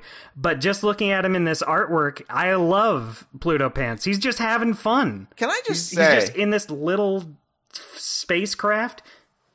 Have you done It's Mr. Pants on the Idaho crew yet? We've talked about it. Maybe we'll have to do that this week. It would be a treat and a half. You know what, Hyle? I'll put in a good word with the upstairs. I might be able to talk him into it. But I really want you to discuss the lore that unfolds. Yeah, I mean, I'm so down. Like I said, I've only played a little bit, but I love everything about it. So, up until now, we've only discussed creations from Rare. Rare brought us the most extraterrestrials across the DKU. But leave it to Payon, those great fans, those great admirers of Rare's work, when they developed their 3 Donkey Kong games, it was DK Jungle Climber that Payon got to put their own stamp on the interstellar story of the DKU. And I'm of course talking about one of I'm not going to say this is everybody's favorite Payon era character, because I know a lot of people love the Kremlings that were introduced in DK the barrel blast. That's it. Barrel blast. I was like, barrel racer? No. Barrel rider? No, that's the Hobbit. Jet race is what it was called in PAL territories. No. Because barrel blast it's such a weird name because you're not actually doing much barrel blasting in it. Yeah, don't you just have to like ignite them the one time for their bongo cars to go? Yeah, like you've got the bongo belts that are jet powered. I guess they're those aren't barrels. Yeah, and then you barely blast out of barrels in the game. Like you do a few times. Yeah, but it's not like a major gameplay component. So even though I do this for a living, I study Donkey Kong and the DKU for my career, because I am an alien replacement. I forget the name of that game on occasion. It just falls out of my head because it doesn't seem like it should be the name of the game because it doesn't add up. King of Swing, that makes sense. Jungle Climber, sure, why not? Barrel Blast, especially because before it was released, it was being called Donkey Kong Jet. And so, like, to me, like, that was a cooler name. Donkey Kong Jet. Yeah, man. Donkey Kong Jet. And then it became Jet Race everywhere else, but in the Americas, it was Barrel Blast. I guess it's because they're little flying apparatuses. Are those meant to be barrels? They're meant to be like, are those barrel rockets? Well, they're like bongos, but even the DK bongos look like barrels, so it gets yeah. I don't know, because originally it was going to utilize the DK bongos, and that's how you raced. You hit the bongos, and you know, and then they moved it to the Wii, and they used the nunchucks, and so but they still had the bong. Anyway, we're not really going to talk much about barrel maze. No, that's Barrel Blast. No, we're going to talk about Jungle Climber first because Xananab people love Xananab. I think Xananab. I love Xananab. I feel like Xananab. He might not be everybody's favorite Payon era character, but I feel like Xananab is one of those characters that he feels like he could be a rare character. It's that seamless. You know, we talked some shit about Professor Chops on our Juicy Jungle episode recently. And part of that is just Professor Chops doesn't feel that much like a rare era character. He's missing something, some essential weirdness. And Xananab has that. You don't get much weirder than an alien that looks like a giant banana. Looks like a giant banana and talks in a dialect that is based on the Banana Fana Fofana song. What? Who came up with this? I love it. And also, why wasn't that song in Donkey Konga instead of Diddy's Ditties? Yeah, if you're just going to have like songs for little 2-year-old children anyway, have one that actually has bananas in it. Yeah, I would like Chuck, Bo Buck, Banana Fana, Oh! That's why I didn't go to kindergarten with anybody named Chuck. They were like, "What? Your name's..." I'm not gonna chance that shit. So many Chucks tried to go to kindergarten with me, and then they were like, "Sorry, you can't be in this class. We're gonna do the banana song." You're too young. Maybe next year, pal. No, they kicked them out, and then they led a life of crime. Oh, no. That's why all the Chucks I know are in prison. Oh, geez. It's a cursed name. So, Xananab is just an alien banana. Like we've had.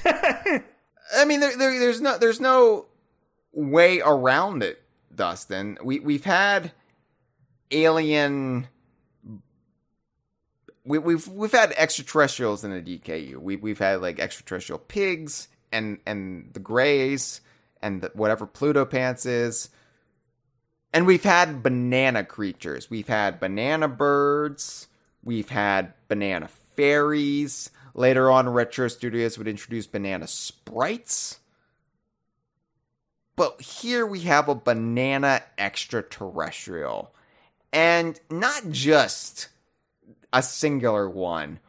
We visit his planet, Planet Plantain, which is such a great name, by the way. It like everything about Xananab slays. It just feels so well thought out. Well thought out, weird and perfect, and perfect for Donkey Kong. This is why Paon is revered. Even if people didn't like Barrel Blast, Paon like is still revered because they were able to hit such high marks. They got Donkey Kong in a way that few get Donkey Kong. So we visit Planet Plantain, which, by the way, is shaped like a banana. The planet itself is shaped like a banana. It's not spherical. It's banana-shaped. Mwah! Perfect. And we visit the other Plantainians? I don't know. We see the other ones of Xananab's kind. They're all banana creatures. Dustin, in the show notes, I've included some helpful screenshots for you of this wondrous meeting of Kongs and Plantainians. And what I love about the Plantainians is they're not just all replicated Xananabs. They come in all shapes, sizes, and colors. There are different races of Plantainians. We've got green Plantainians. And I imagine they're not seen, but that makes you wonder, are there red Plantainians? Are there blue Plantainians? How about purple Plantainians? All the DK64 colors. Lanky can only talk to the blue Plantainians. No, because I feel like the Plantainians don't have the bullshit segregation that Earthlings invented. That's arson. Don't put that on Plantainians. Yeah, you can talk to any of them. Plantainians are pretty much perfect, but you've got Plantainians with mustaches. I love the mustache ones. Dustin, these banana people can grow facial hair. How fucked up is that? I love it. That's so good. It's just... I can't believe someone said, these bananas need mustaches. And I'm so glad they did. Just everything about them. The fact that they're, like, they've got the peels, and their arms are made out of the peel, right? It's so perfect. But then they've got the little feet sticking out from the peels, and their feet and their legs are the banana, like the edible part of the banana itself. Oh man, yeah. I love these creatures. I wish they would invade us. Yeah, right? Like, we clearly don't know how to run this planet. Let's surrender to our Plantainian overlords. Because I've often turn this shit around. I've often said, look, we failed. It's time for the Planet of the Apes. But if we can't have the Planet of the Apes, let's get the planet of the things apes like to eat. Yeah, that's the next best thing, right? Right. The Planet Plantain is also so well thought out because it orbits or is very near a wormhole. Now, I talked about wormholes when I talked about Wizpig and his planet and how it relates to Timbers Island. Here, it's just established in a game. You go through the wormhole. Which yes, please. I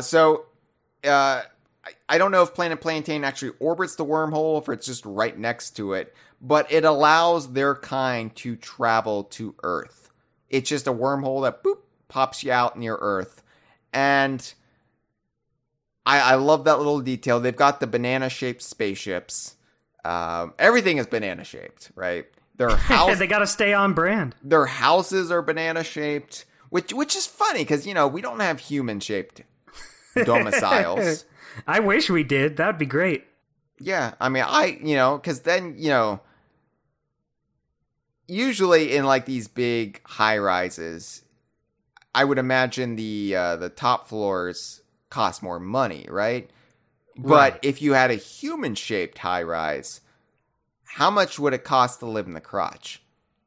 It's in demand. Everyone always goes for the crotch first. Everybody wants to live in the sweet, sweet nether regions.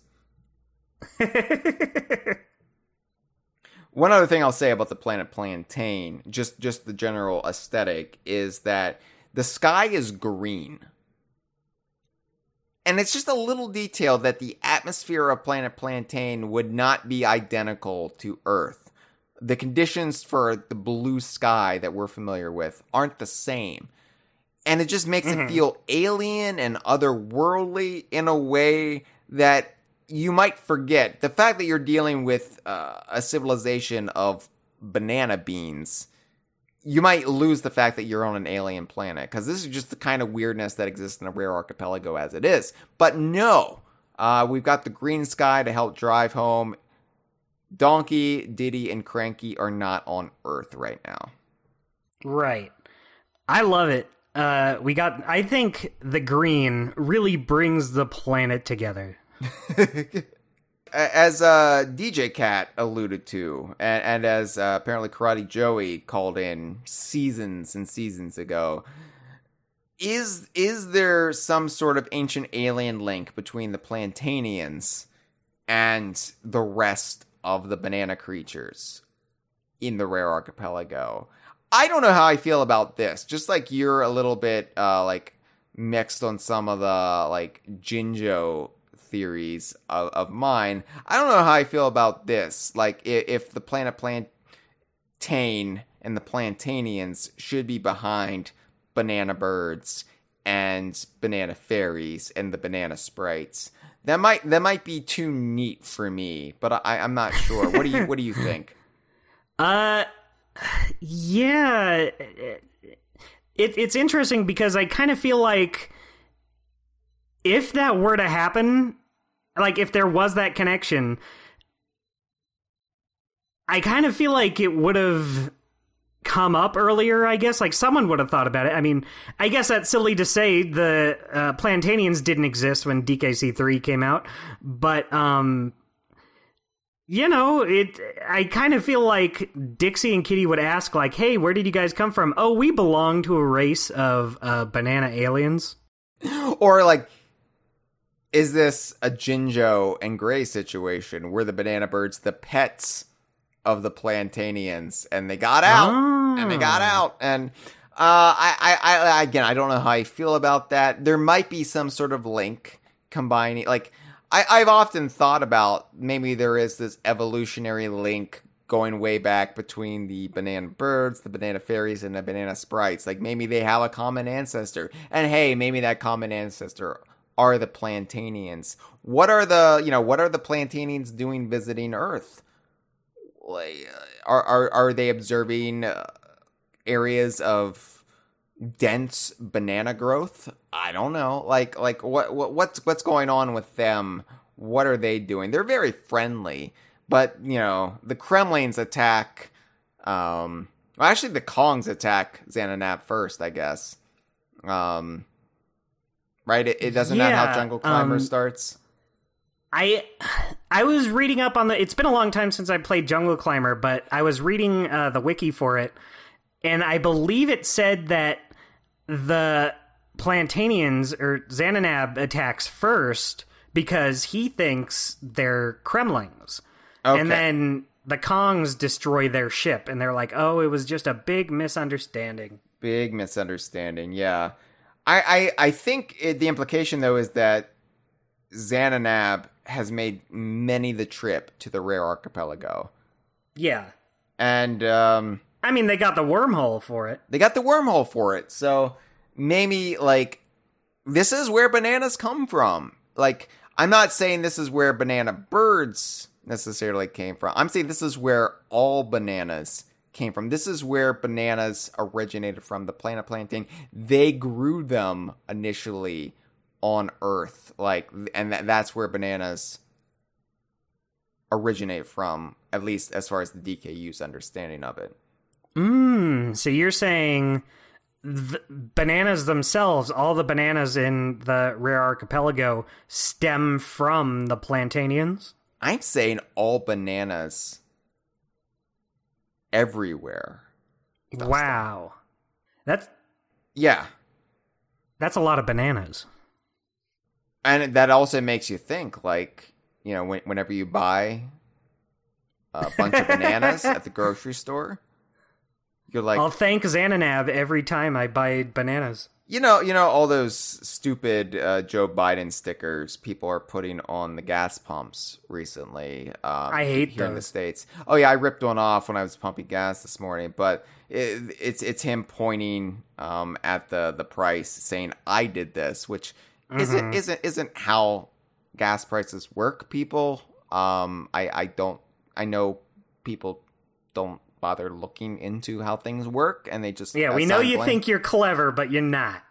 But I was trying to rip it off, and they're so cheap, you know, they just rip in half when you try to rip them off. I was trying to preserve it because it's an idea that Jeff and I had was, what if you take one of these stickers and you put it somewhere innocuous, like on some produce in the grocery store. So what if you put on it a gallon of milk? What if you put it on a bag of grapes and somebody looks at that and they're like, Joe Biden did the grapes?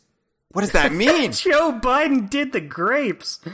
What does that mean? So what I really want to do is get a sticker of Xananab pointing, saying I did this, and I want to put them on all the bunches of bananas at the grocery store.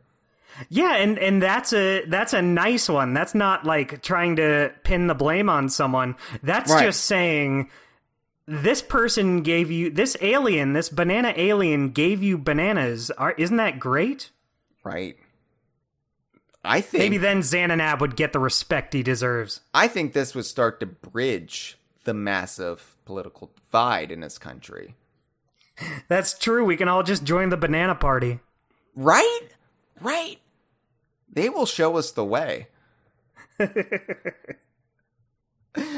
We don't know where the planet Plantain exists, but the fact that it's adjacent to a wormhole, it could be anywhere in the galaxy.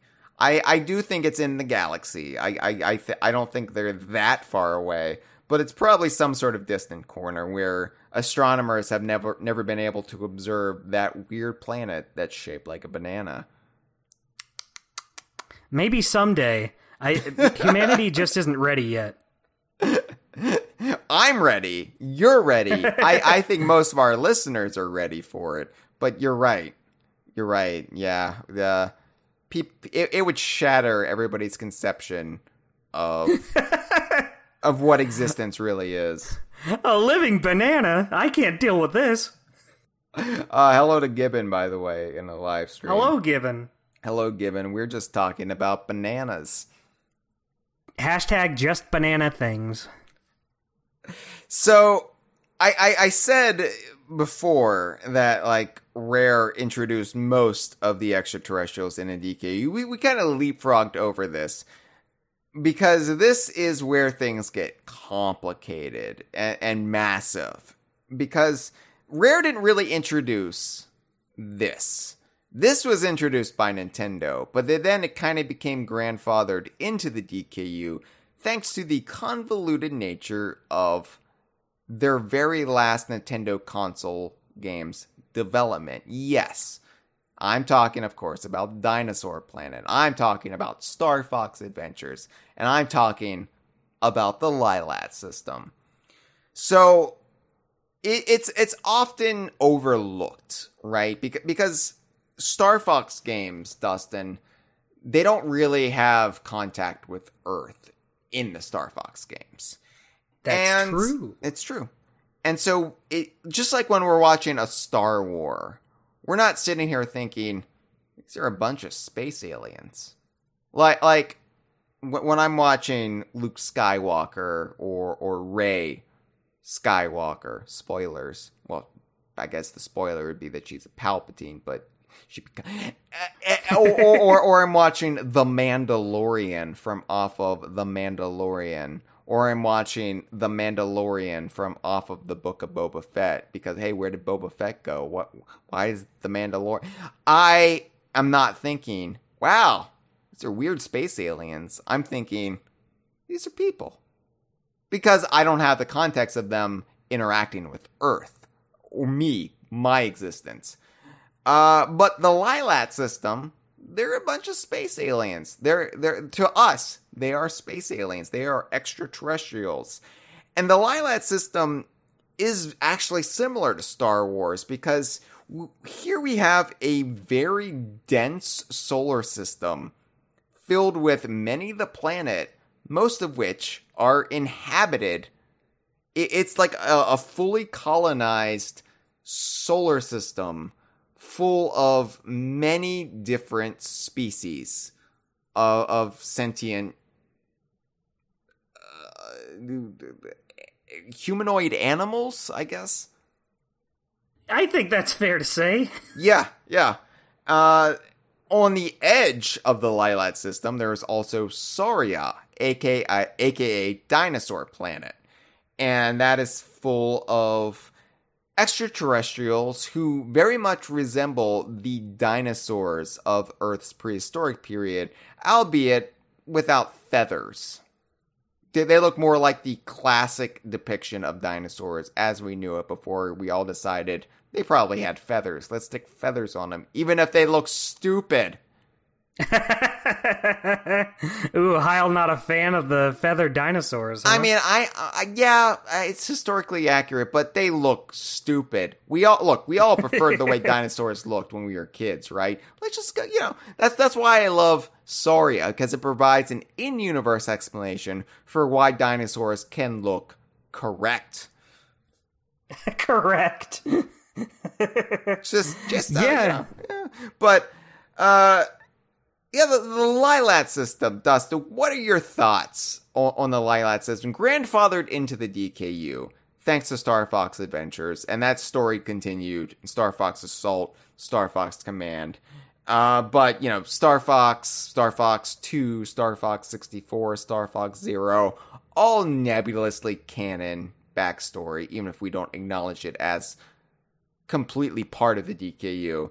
What are your thoughts on, I guess, everything? I want to say I like it, but I kind of feel like a lot of these planets we don't really get to know that much about. Like, you kind of get vague general ideas, but, Dinosaur Planet, or Saria, that's the one that you get a whole game around. That's the planet you really get to see, like, all the different parts of, the different ecosystems and different races on the planet.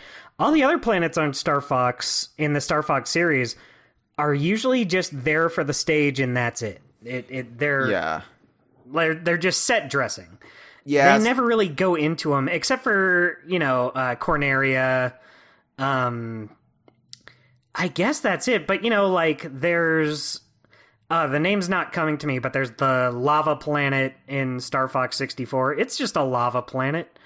You have the one that's underwater, but that's all you know. You don't really know anything about any civilizations on these planets. And so, I like the idea of the Lilat system, but there really just isn't that much to connect with. So I like Star Fox Assault. Star Fox Assault is my favorite traditional Star Fox game. And partly that's because you can get out on foot and walk around. And you feel like you get to spend more time in some of these environments. Like Corneria.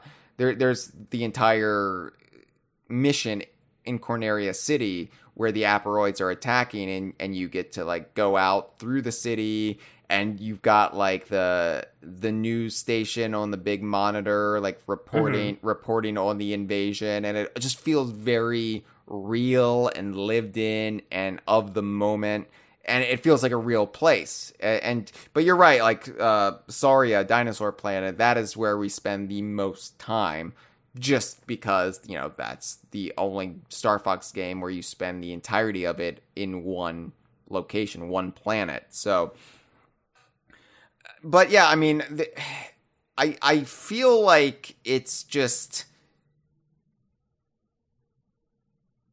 like the whole Lylat system is just a place devised for your sci-fi tropes through the prism of Nintendo. And originally, you know, Shigeru Miyamoto and his team, and then Rare, and then Namco, you know. But do you want to hear my theory, Dustin, on how the Lylat system does connect to Earth? I would love to hear that, Hyle, which works out because I'm the one on this episode of the podcast. Yeah, it would be a shame if you said, I don't care about it. I don't want to hear no. I just said, no, I'm not interested, and that's the end of that. But let me ring up Steve McCorkle from off of Rare Gamer. Steve wants to hear your opinion. Let's get Steve in here while I go take a 5. So... this is a crackpot theory of mine that I've shared before. So why, if the Lylat system is full of extraterrestrials in their own like closed off solar system, how do they speak human language? Whether it be English or Spanish or French or Portuguese or whatever you're hearing them speak in your region, your language, how are they speaking it? And you're like, what are you talking about, Hyle? What the fuck are you talking about? It's translated for us. Don't be a dipshit. And I'm like, harsh, I don't know if I would have said it in those exact words. Here's the thing, Dustin, old friend. Star Fox 64, Falco has a derogatory insult when you accidentally shoot upon him, and he says, "Hey, Einstein, I'm on your side." Now, I don't know how familiar you are with the term of that colloquialism, that little Einstein reference there. You know, it's like, hey, genius, what are you doing? Well, Einstein was a real person. His name was Alfred Einstein. That's right. Look it up. He was a brilliant scientist. He invented gravity. Einstein existed in a time of war and strife called World War II.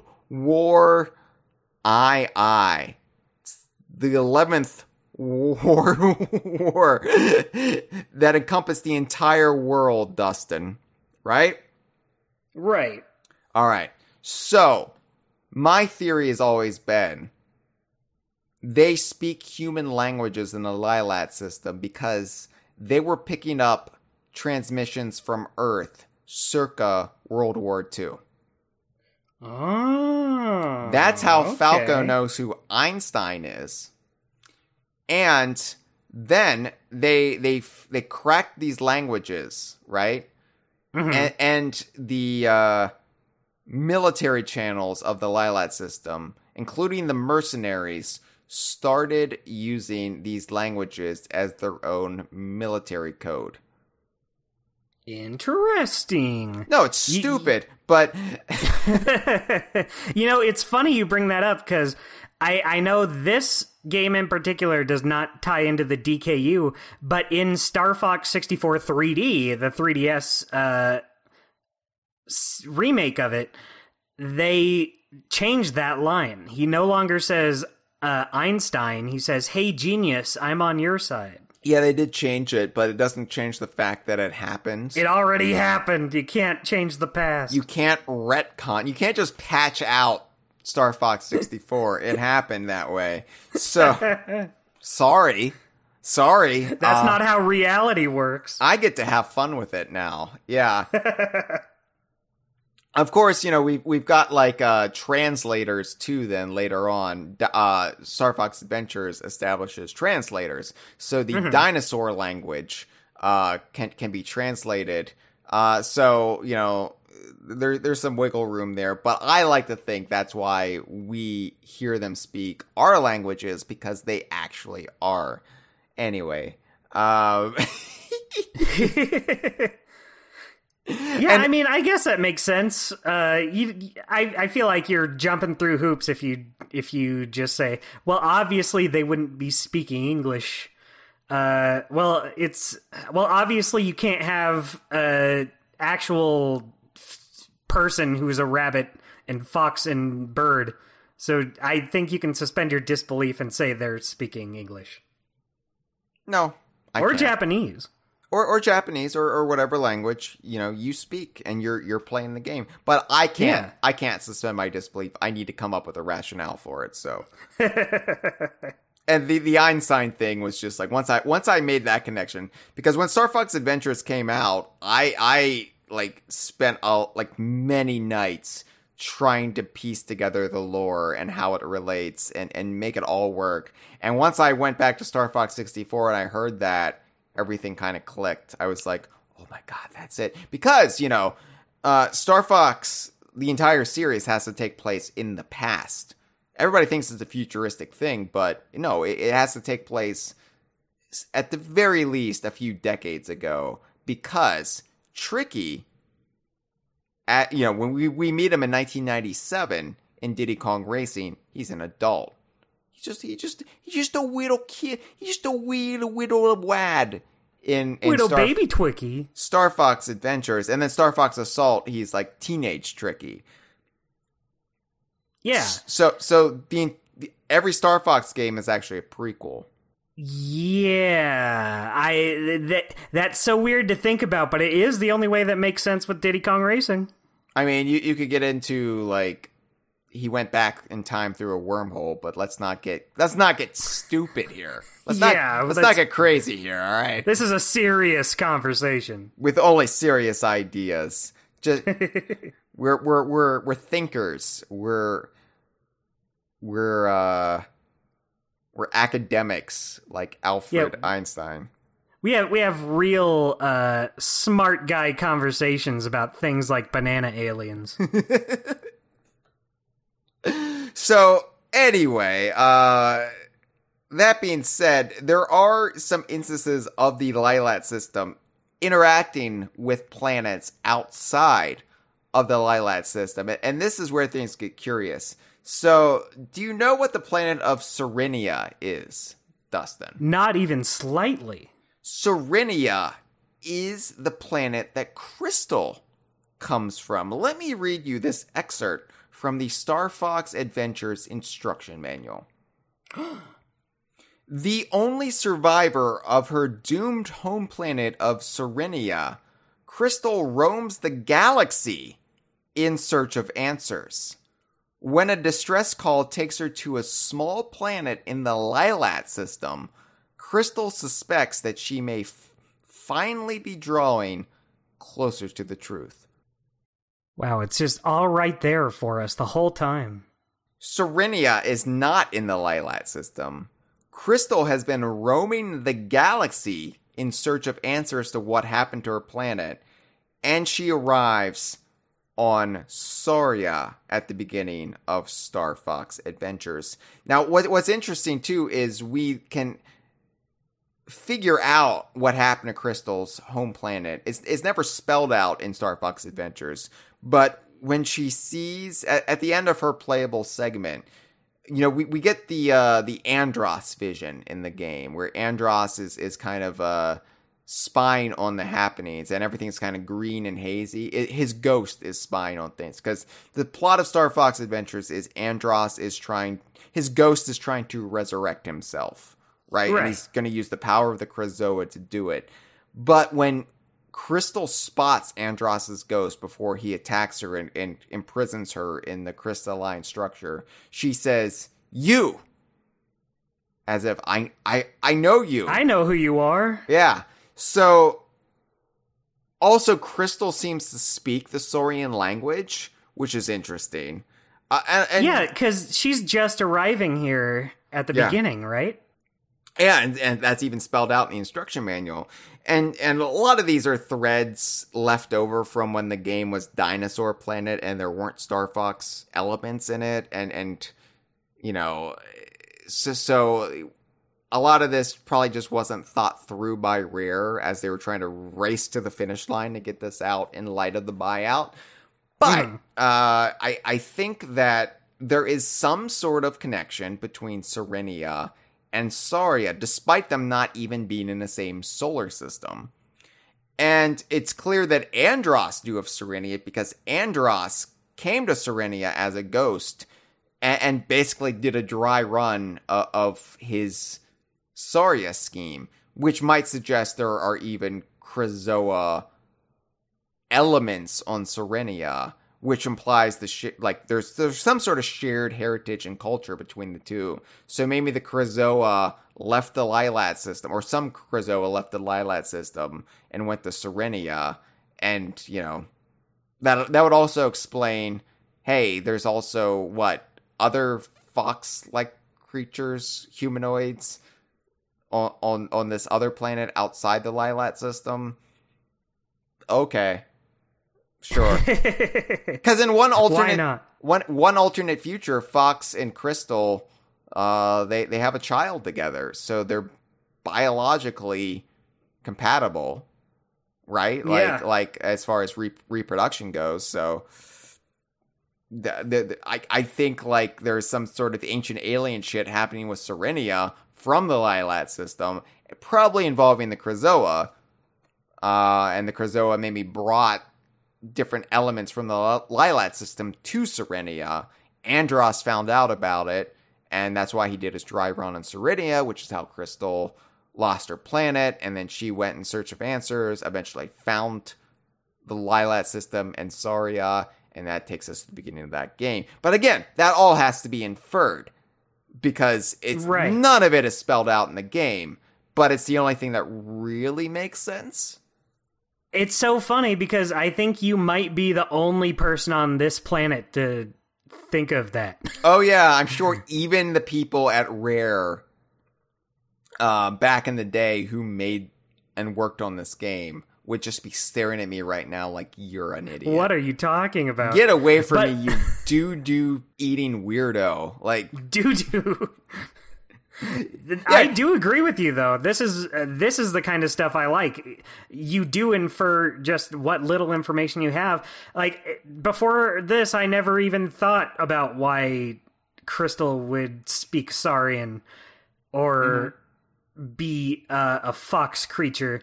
It is a very clean-cut explanation. And of course, that you have to ignore the original lore of Dinosaur Planet, which some of it very clunkily just remained within Star Fox Adventures, and it's like, well, nobody's going to notice. Nobody's going to notice. Who cares? Who cares? No one's going to talk about this on a podcast in 20 years. Well, guess what? I noticed. Joke's on you. This is why I do feel like a lot of people at Rare hate me. No. Oh yes. Oh yes. Oh yes. Some of them are very polite and kind about it, but behind the scenes, I'm sure they despise everything I do. Can you believe this guy talking about Star Fox Adventures? There's also, in Star Fox Assault, there are the Aporoids, the insectoid kind of hive mind that also come from outside the Lilat system and invade the Lilat system. It's a extra system invasion, and we don't really know where they come from, but we do visit the Aporoid home planet at the end of the game. They use the orbital gate that Slippy's dad, Benito? Beltino. Benito was Mussolini, who was an ally of the Nazis like Himmler. All right. So, Beltino, that's right.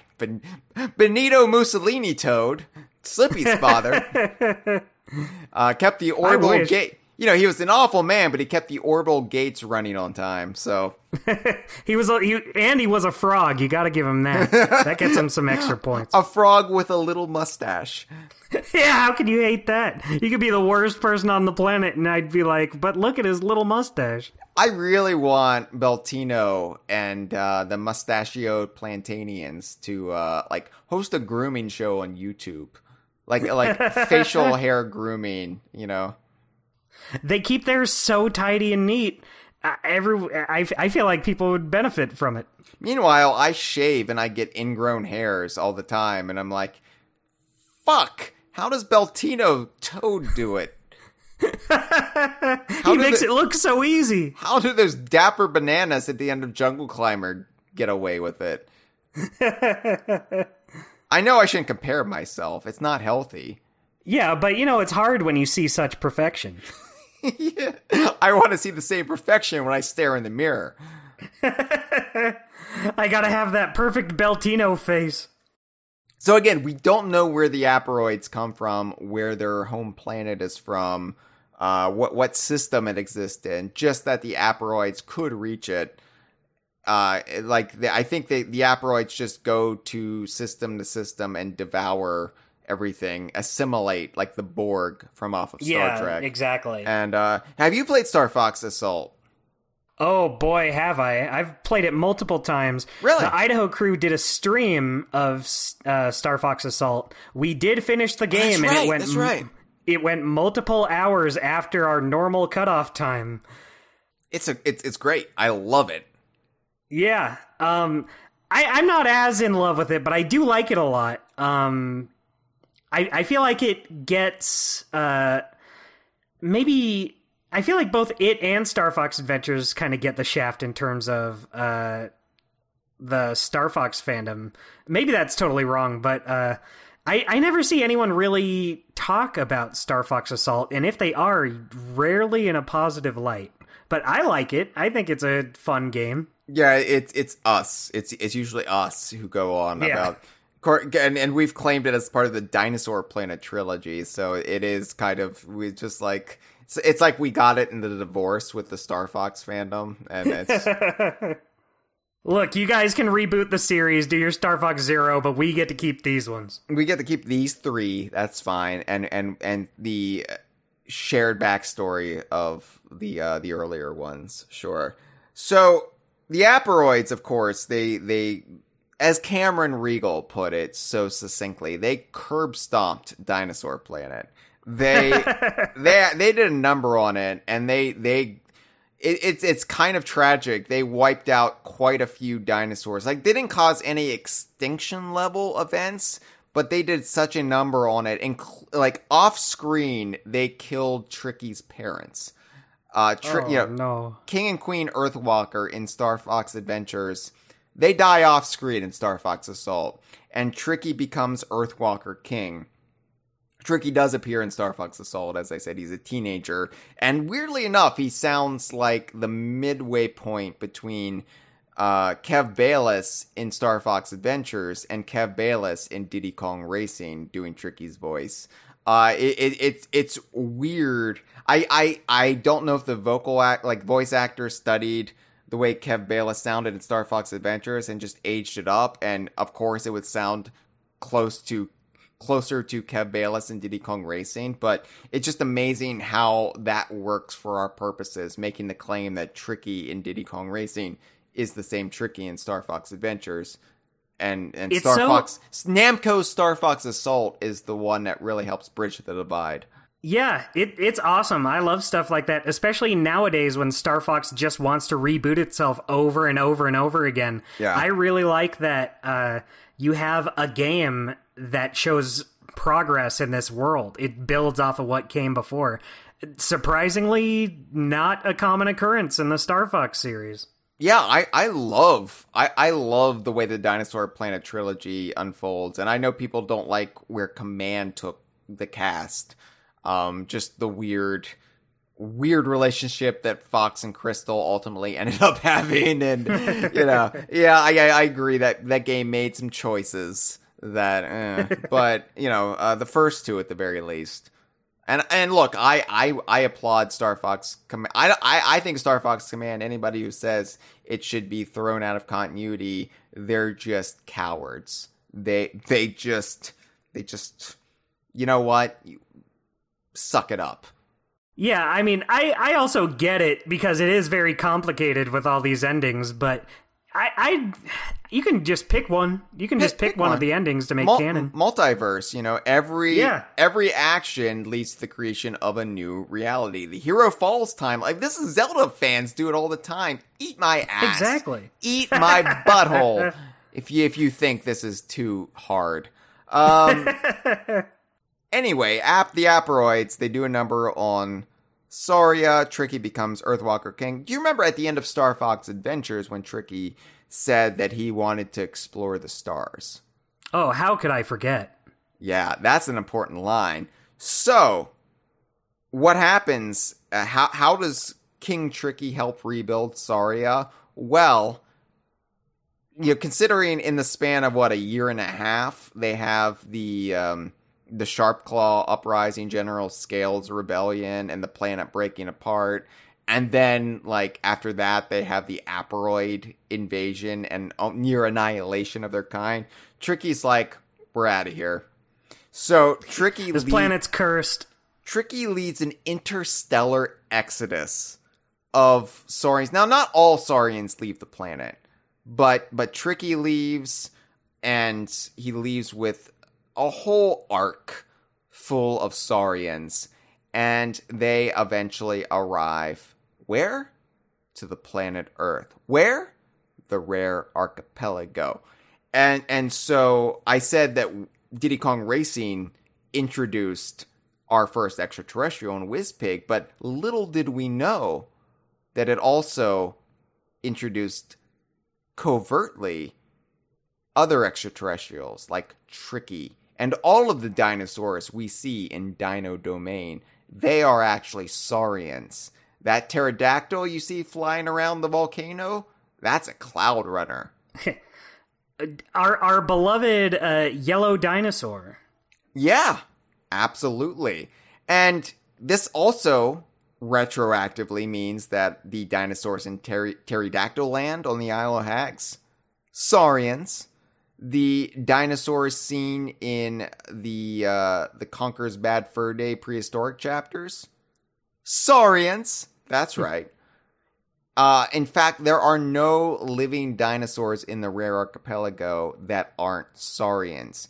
The closest we've come are the resurrected fossils in Donkey Kong Country Returns, which were revived by the Tiki Tek tribe magic. Those are actually native Earthling dinosaur fossils. They are not Saurians. Yeah. That is interesting that of all the series, Donkey Kong is the one that is not affected. Like, the one that actually is still owned by Nintendo. Yeah. But I love that because it's actually set up with Tricky's whole story in his two Star Fox appearances. And it just works. And then, of course, Rare cheekily confirmed it on Twitter many years back, which, you can go, I think, halfway with that stuff. Like, every joke they make can't be held as canon, but if it suits our purposes, yes, it's canon. Whatever makes it easiest for us. So my question, before we move on from the Lilat system, and we start getting into the more nebulas, is that's good wordplay. Hey, look at Hyle over here. Might not have great facial hair, but I know how to. I know how to turn a phrase.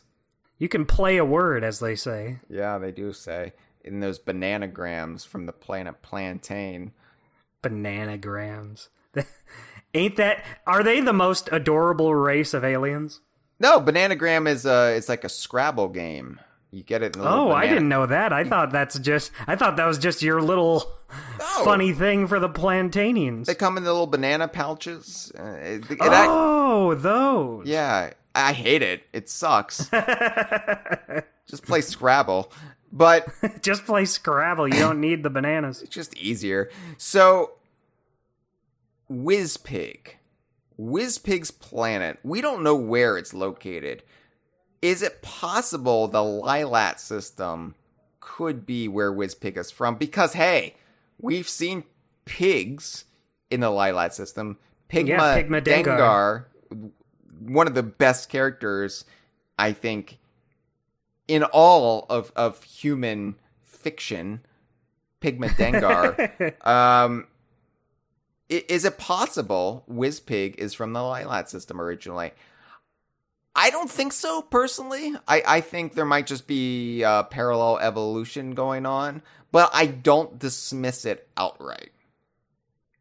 Yeah, I mean, this is another instance where if you told me this is how it worked, I'd be like, okay, cool, fine, I can buy that.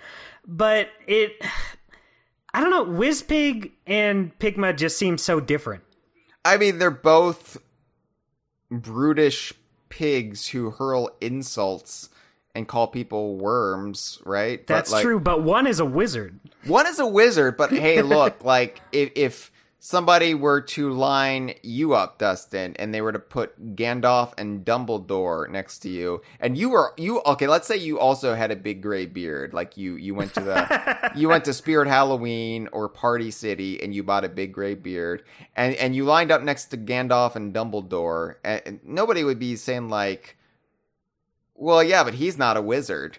They'd be like, oh yeah, they all look like he just has the beard. Yeah, the first thing they would say when they look at the three of you would be, they all come from the same planet.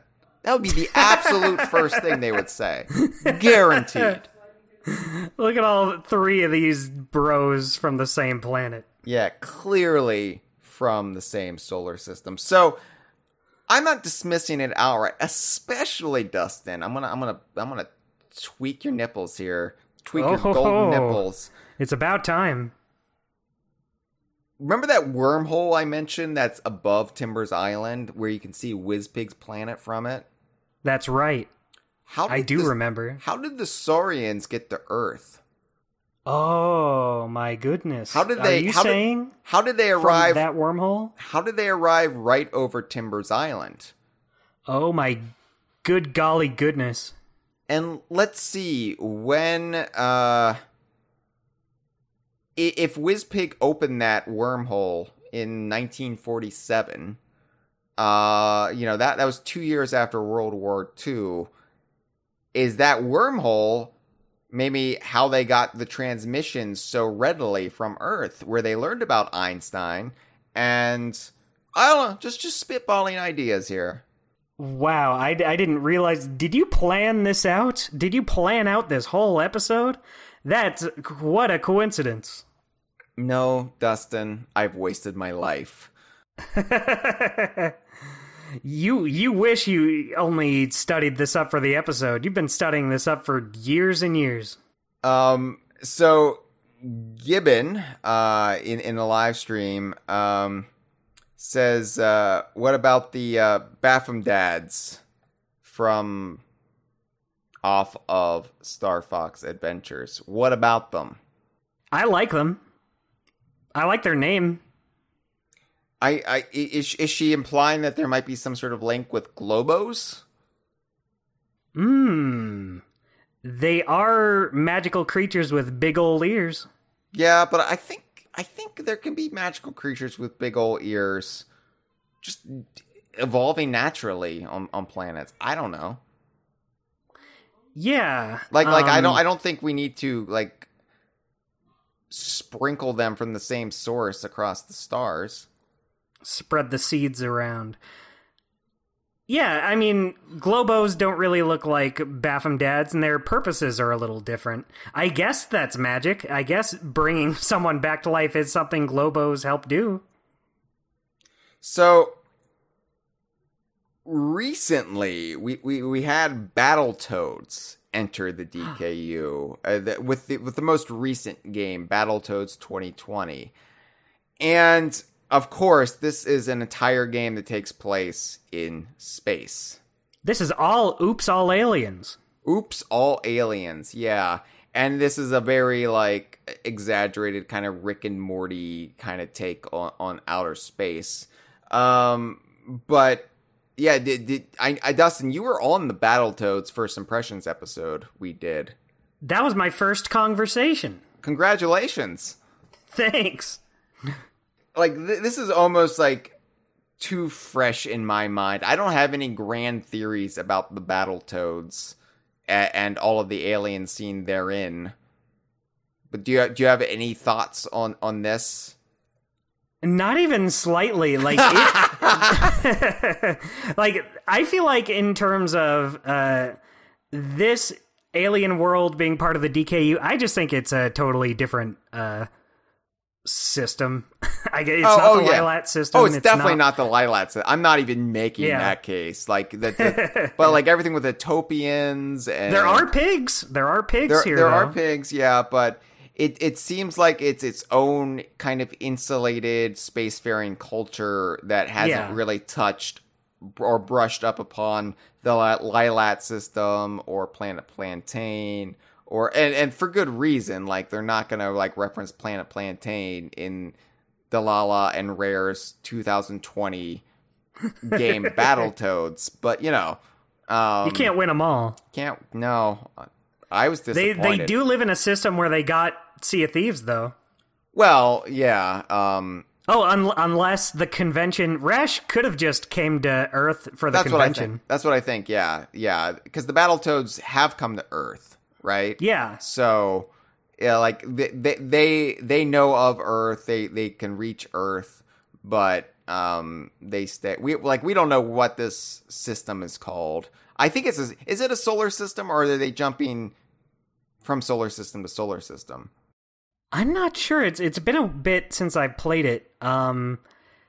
I think it's just one solar system, but that could be totally wrong. Because there is a shared language and writing, and you know. So now, why are they? Why are they speaking English?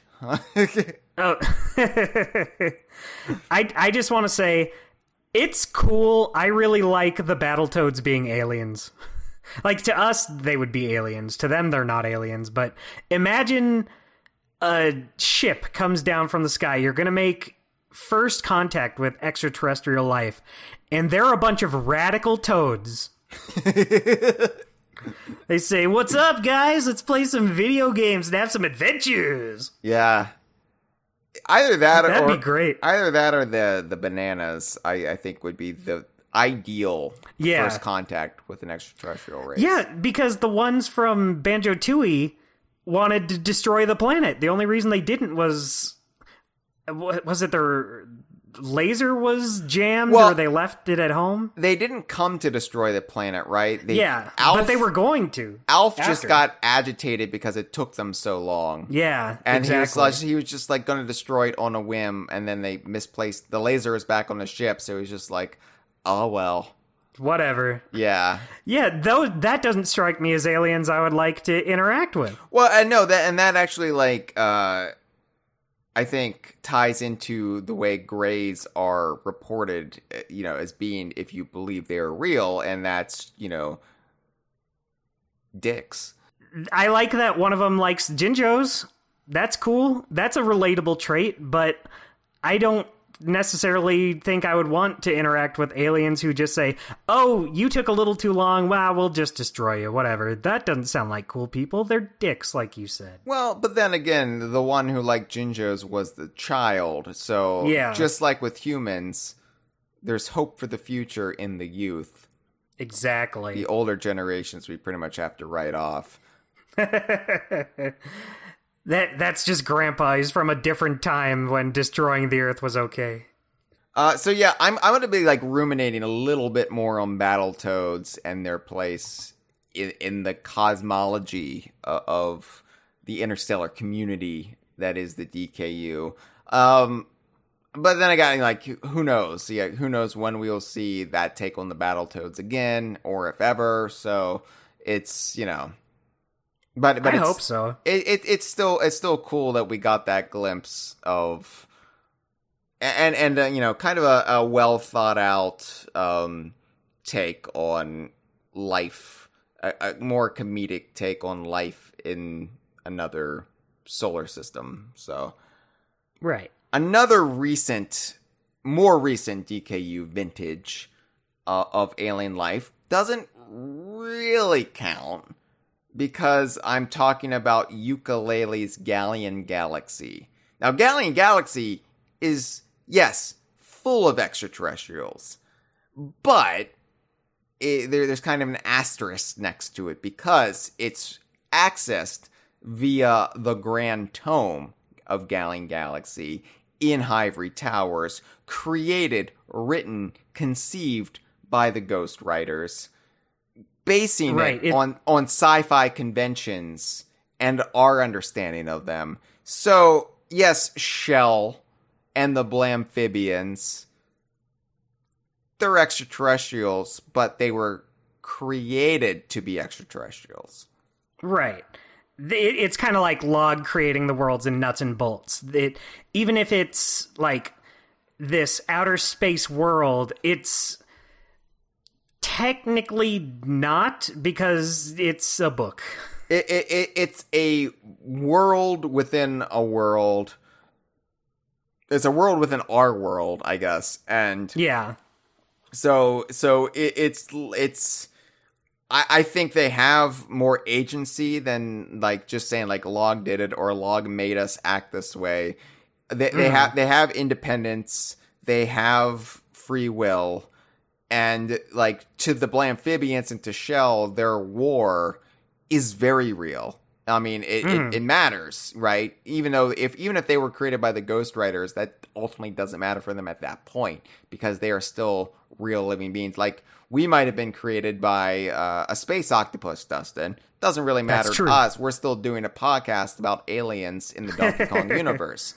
Yeah, exactly. Yeah. But in our world, this would not be considered outer space. No, and so actually they're not extraterrestrials. They are terrestrial. They're maybe interdimensionary, but even that, I know some people's interpretation of the Grand Tomes is you're actually hopping dimensions. I think they are self-contained worlds within the books. So, yeah, and maybe they have, they can sprawl infinitely that realm, and Galleon Galaxy almost implies that if they are, different planets, but who knows? Who knows? Who can say? Yeah. And finally, but before we get into the DKU adjacent rare games that I know, DJ Cat wanted us to talk about, I do want to bring up, this is a bit of a cheat, but Sea of Thieves. Some people really want alien stuff in Sea of Thieves, and I think that would be a little rubbish. A little bit of a step too far, I think. A little sus, hey, as the youth says. But here's the thing. Occasionally when you play Sea of Thieves, you look into the night sky, you will see what looks to be aerial phenomena. Like a light darting across the sky. Unnaturally. Ooh. And usually this is just visual bugs. This is usually nothing actually put in the game by Rare. This is just things not rendering correctly. But, from my perspective, I like to write it off as unidentified flying objects. Because, actually, in the history of seafaring and the age of exploration, sailors all the time reported stuff like this. So, I think it is within the realm of tropes and history and legends that Sea of Thieves draws from to have similar sightings like that. So just like I'm a big proponent of things like Grand Theft Auto putting, UFOs in the game, I think Rare should put the very, very rare, infrequent UFO sightings in the game. I agree. I love that Bigfoot in GTA. Yeah. I mean, it's not in GTA, but I know I what wish you it mean. was. I know what you mean. I was all about that. Grand Theft Auto was San Andreas. Yeah, I was all about that urban legend. I love games that have urban legends. And I think Sea of Thieves should have more of them, you know? So, Same. yeah. It's just like in real life. I want to believe Bigfoot exists. I want to believe there's stuff like this even in video game worlds. Yeah. Wow, that's kind of like lowering the bar, though. Like, oh, I really want Sasquatch to exist. But if I can't have that, I really want Sasquatch to exist in the game where I go around murdering people. That one's perfectly possible. So we do need to discuss some DKU adjacent rare games. Rare games we don't classify as DKU for our well-established criteria, but possibly do exist within the shared rare universe anyway. Games like Killer Instinct, games like Perfect Dark, games like Jet Force Gemini. So, as DJ Cat mentioned at the beginning of the episode, Glacius from Killer Instinct, the Icicle Man, is actually an alien. and actually there are two Glaciuses, right? Glacii. The one in Killer Instinct 2 is a separate one from the first one, if I'm not mistaken, but it gets convoluted. I'm actually not sure. I gotta be honest, I love Rare, but Killer Instinct's kind of a blind spot for me. I'm just not good at those games, so I never really delved into them. I'm terrible at them too. And I remember getting the first Killer Instinct and thinking how scary the Robin Beanland music was. Like it was intimidating. It was just like, oh shit. I'm gonna be slaughtered here by these. This ain't your daddy's video game. These scary monsters are gonna murder me. And that's when Rare released their 35th anniversary like soundtrack, like the digital collection, and they had the Killer Instinct theme on it. I like it took me right back. I was like, oh yeah, I remember how like creeped out I was by Robin Beanland's music for this game. Mostly, you let out a little scream once it took you back. You went ah. There was the bee orchid theme that just sounds like orgasming, like but you know, yeah. Anyway, scary stuff. Yeah. There's also Elvis in Perfect Dark. Now this is interesting because Elvis is undoubtedly supposed to be a gray. Yeah, he's 100%. Yeah, if Elvis does exist in the shared rare universe, that would mean Elvis is actually probably the same kind of extraterrestrial being as the aliens in Banjo-Tooie. That's awesome. I'm all for it.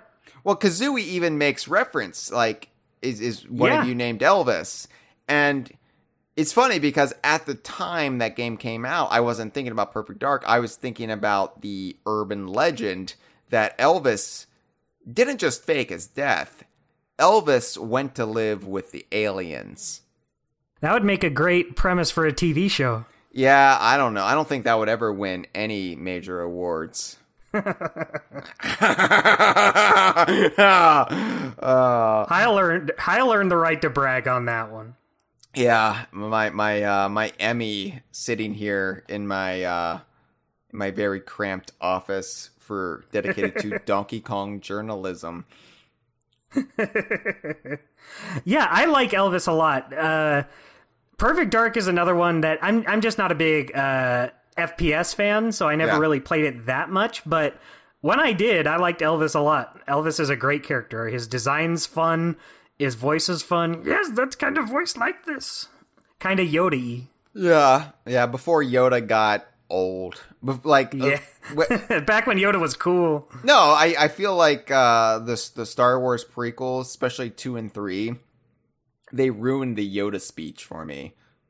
Oh, they just did it too much? It's been a long time since I've seen them. They did it too much, and they spammed it. They spammed it into the ground. Like, if you watch Empire Strikes Back, Yoda doesn't always do the Yoda speech for every sentence.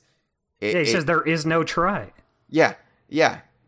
And then in the prequels, he just does it for every sentence. Just like the way the prequels also whip out the lightsabers way too much. Just like, we get it. We get it. Lightsabers. Yoda speech. Well, Hyle, Yoda man. Yoda man, dog. So yeah, and by the way, Elvis is one of the Fangamer plushes too. What a good choice. Yeah, I don't own it because I only own the DKU ones, but still, it's cool to see they made it. Yeah, it's interesting that they went with the... it looks much closer to the N64 model, the original one, than it does the remaster model, which kind of threw me off because I only ever played the Xbox version. So you go back and look at old Elvis, and he's just so basic. Oh yeah, old Elvis was basic. Old Elvis was basic, always eating his peanut butter and banana sandwiches, sitting on his toilet. That made him relatable. We all do all those things. And Jet Force Gemini. We have to bring up Jet Force Gemini. Love Jet Force Gemini. Well, I like Jet Force Gemini. Love is a strong word with that game. Does Jet Force Gemini take place in the future? Like, what the hell? What the hell is Jet Force? Yeah, I mean, I guess so. There's some theories going around that it's a stealth sequel to the Jetman series. But that's just that's never like come up in the game. Yeah. That's just a headcanon. But yeah, Jet Force is fun. That's all about aliens. One of my biggest gripes with this era of Rare, in which, Rare, in my eyes, in my young, impressionable eyes, that were replaced by alien eyes, by the aliens who abducted me. Of course. They could do no wrong normally, but in one way they slipped up was they didn't make Jet Force Gemini DKU. Yeah, I wish we were talking about it on the podcast today. Because, the proportions, the characters, I feel like they would have fit. As well as something like Grab by the Ghoulies fits, Yeah. You have the tribals, just this little race of alien bears. The tribals, the tribals in particular, they're what my mind is drawn to, because I think of the tribals. I'm like, they would be a cute DKU race species, they would fit right in. But when Gobi in Banjo-Kazooie said, "I'm off to the lava world," that could have meant many things. But for a brief window of time, I was looking at screenshots of Jet Force Gemini and Nintendo Power, seeing lava worlds, and thinking, oh my god, I know what they're gonna do. They're gonna put Gobi in Jet Force Gemini. Obviously. Didn't pan out, and I honestly, things didn't work out with Gobi's lawyers. I tried Jet Force Gemini, and I've never been able to get into it. This is I get that. I want to get into it. I really do. I can't. I don't know. It just doesn't click with me. I've tried. I think of all the Rare games that could use a full-on remake, it would be Jet Force Gemini. I think is the one that could most use it. So I would love to sit here and talk about my great Jet Force Gemini theories, but I don't really have them because it's never been a game like Blast Corps. It's never been a game that's resonated with me, and I feel like people at Rare also hate me because I don't talk about Blast Corps enough. And it's just because I've never really gotten into it. Sorry. Oh, Hyle. I'll save my shame for after the podcast. I won't publicly put you on blast here in front of everybody. You won't put me on Core either. You know what? You're back in my good books now. I don't know if you can see it, and you can't, because why could you? This is an audio-only podcast, but I'm squeezing my nipple right now. Nothing gets Hyle more aroused than Rare-themed wordplay. It's not even an arousal thing. It's just, when I was like, I need to tell myself I just did a good job. I just made something funny. And the only way I can feel anything anymore, Dustin, is if I give my nipple a hard tweak. I get that. Yeah, your fingers were in the neighborhood, thought they'd drop on in. You know, just a close encounter of my kind. Wow! 'Cause aliens. So, wrapping it all up in a nice, tidy probe, does the cosmos of the DKU, does it all add up to a cohesive whole? No, not really. No. But look, when you look at it, neither do the extraterrestrials of other far more concrete and dedicated shared universes without the legal hurdles of the DKU. Look at the Marvel Cinematic Universe. That has all manner of extraterrestrials running around, and based on the ones from Marvel Comics, but you know, there's not a lot of consistency or thought put into that, I would argue. Star Trek, the same way. It's just like, wait, all that extraterrestrial race has forehead ridges, and they have slightly different forehead ridges. And what? How does evolution work here? Honestly, like real UFO, quote unquote real, depending on your mileage, real UFO lore. It's also weird because you got greys, you've got reptilians, which are like basically Kremlins without the snouts. You've got like giant like Vikings. That's a thing. It's weird. It's stupid. You got bird people. Do you know about the bird people, Dustin? Look up the bird people. There are fucking falcos out there, according to the ufologist. Bird people, they're gonna come through your window and peck your eyes out. Oh, what? Well, what do they have to gain from this? And you know what? I bet it was the fucking bird people that I saw back in the day. I bet it wasn't even the greys or something cool and creepy like the reptilians. I bet it was the fucking bird people. Fuck my life. You look like a little worm to them. Yeah, I know. Early bird gets the worm, and that was me. I always thought you had some worm-like qualities. And yeah, there haven't been really any explicit connections made between the various DKU alien races. But you know what? That's okay, because that's part of the fun. That's where we get to come in and help draw the connections between maybe Wizpig and the Lilat system and the Saurians. And, you know, that's the kind of stuff I honestly live for. And that's why I have been with DK Vine for as long as I have, and why I've done the conversation for 10 years now and plan to do it until I die. And even when I die, Dustin, I'll find a way to communicate to all of you via some supernatural spookery. Oh, just you wait. Just you wait. We've been looking forward to it. The Conversation season 120 gonna be weird when I like do my episodes through blood dripping down the walls. Yeah, it'll be hard to. We're gonna have to really listen close to the way it drips. Yeah, it's gonna be in Morse code. Oh shit! I gotta be honest, Hyle. I might stop listening at that point. It's gonna be your blood dripping down too, buddy. You're right. I've been roped into this. I don't know how long you're planning on living. Oh, I was planning on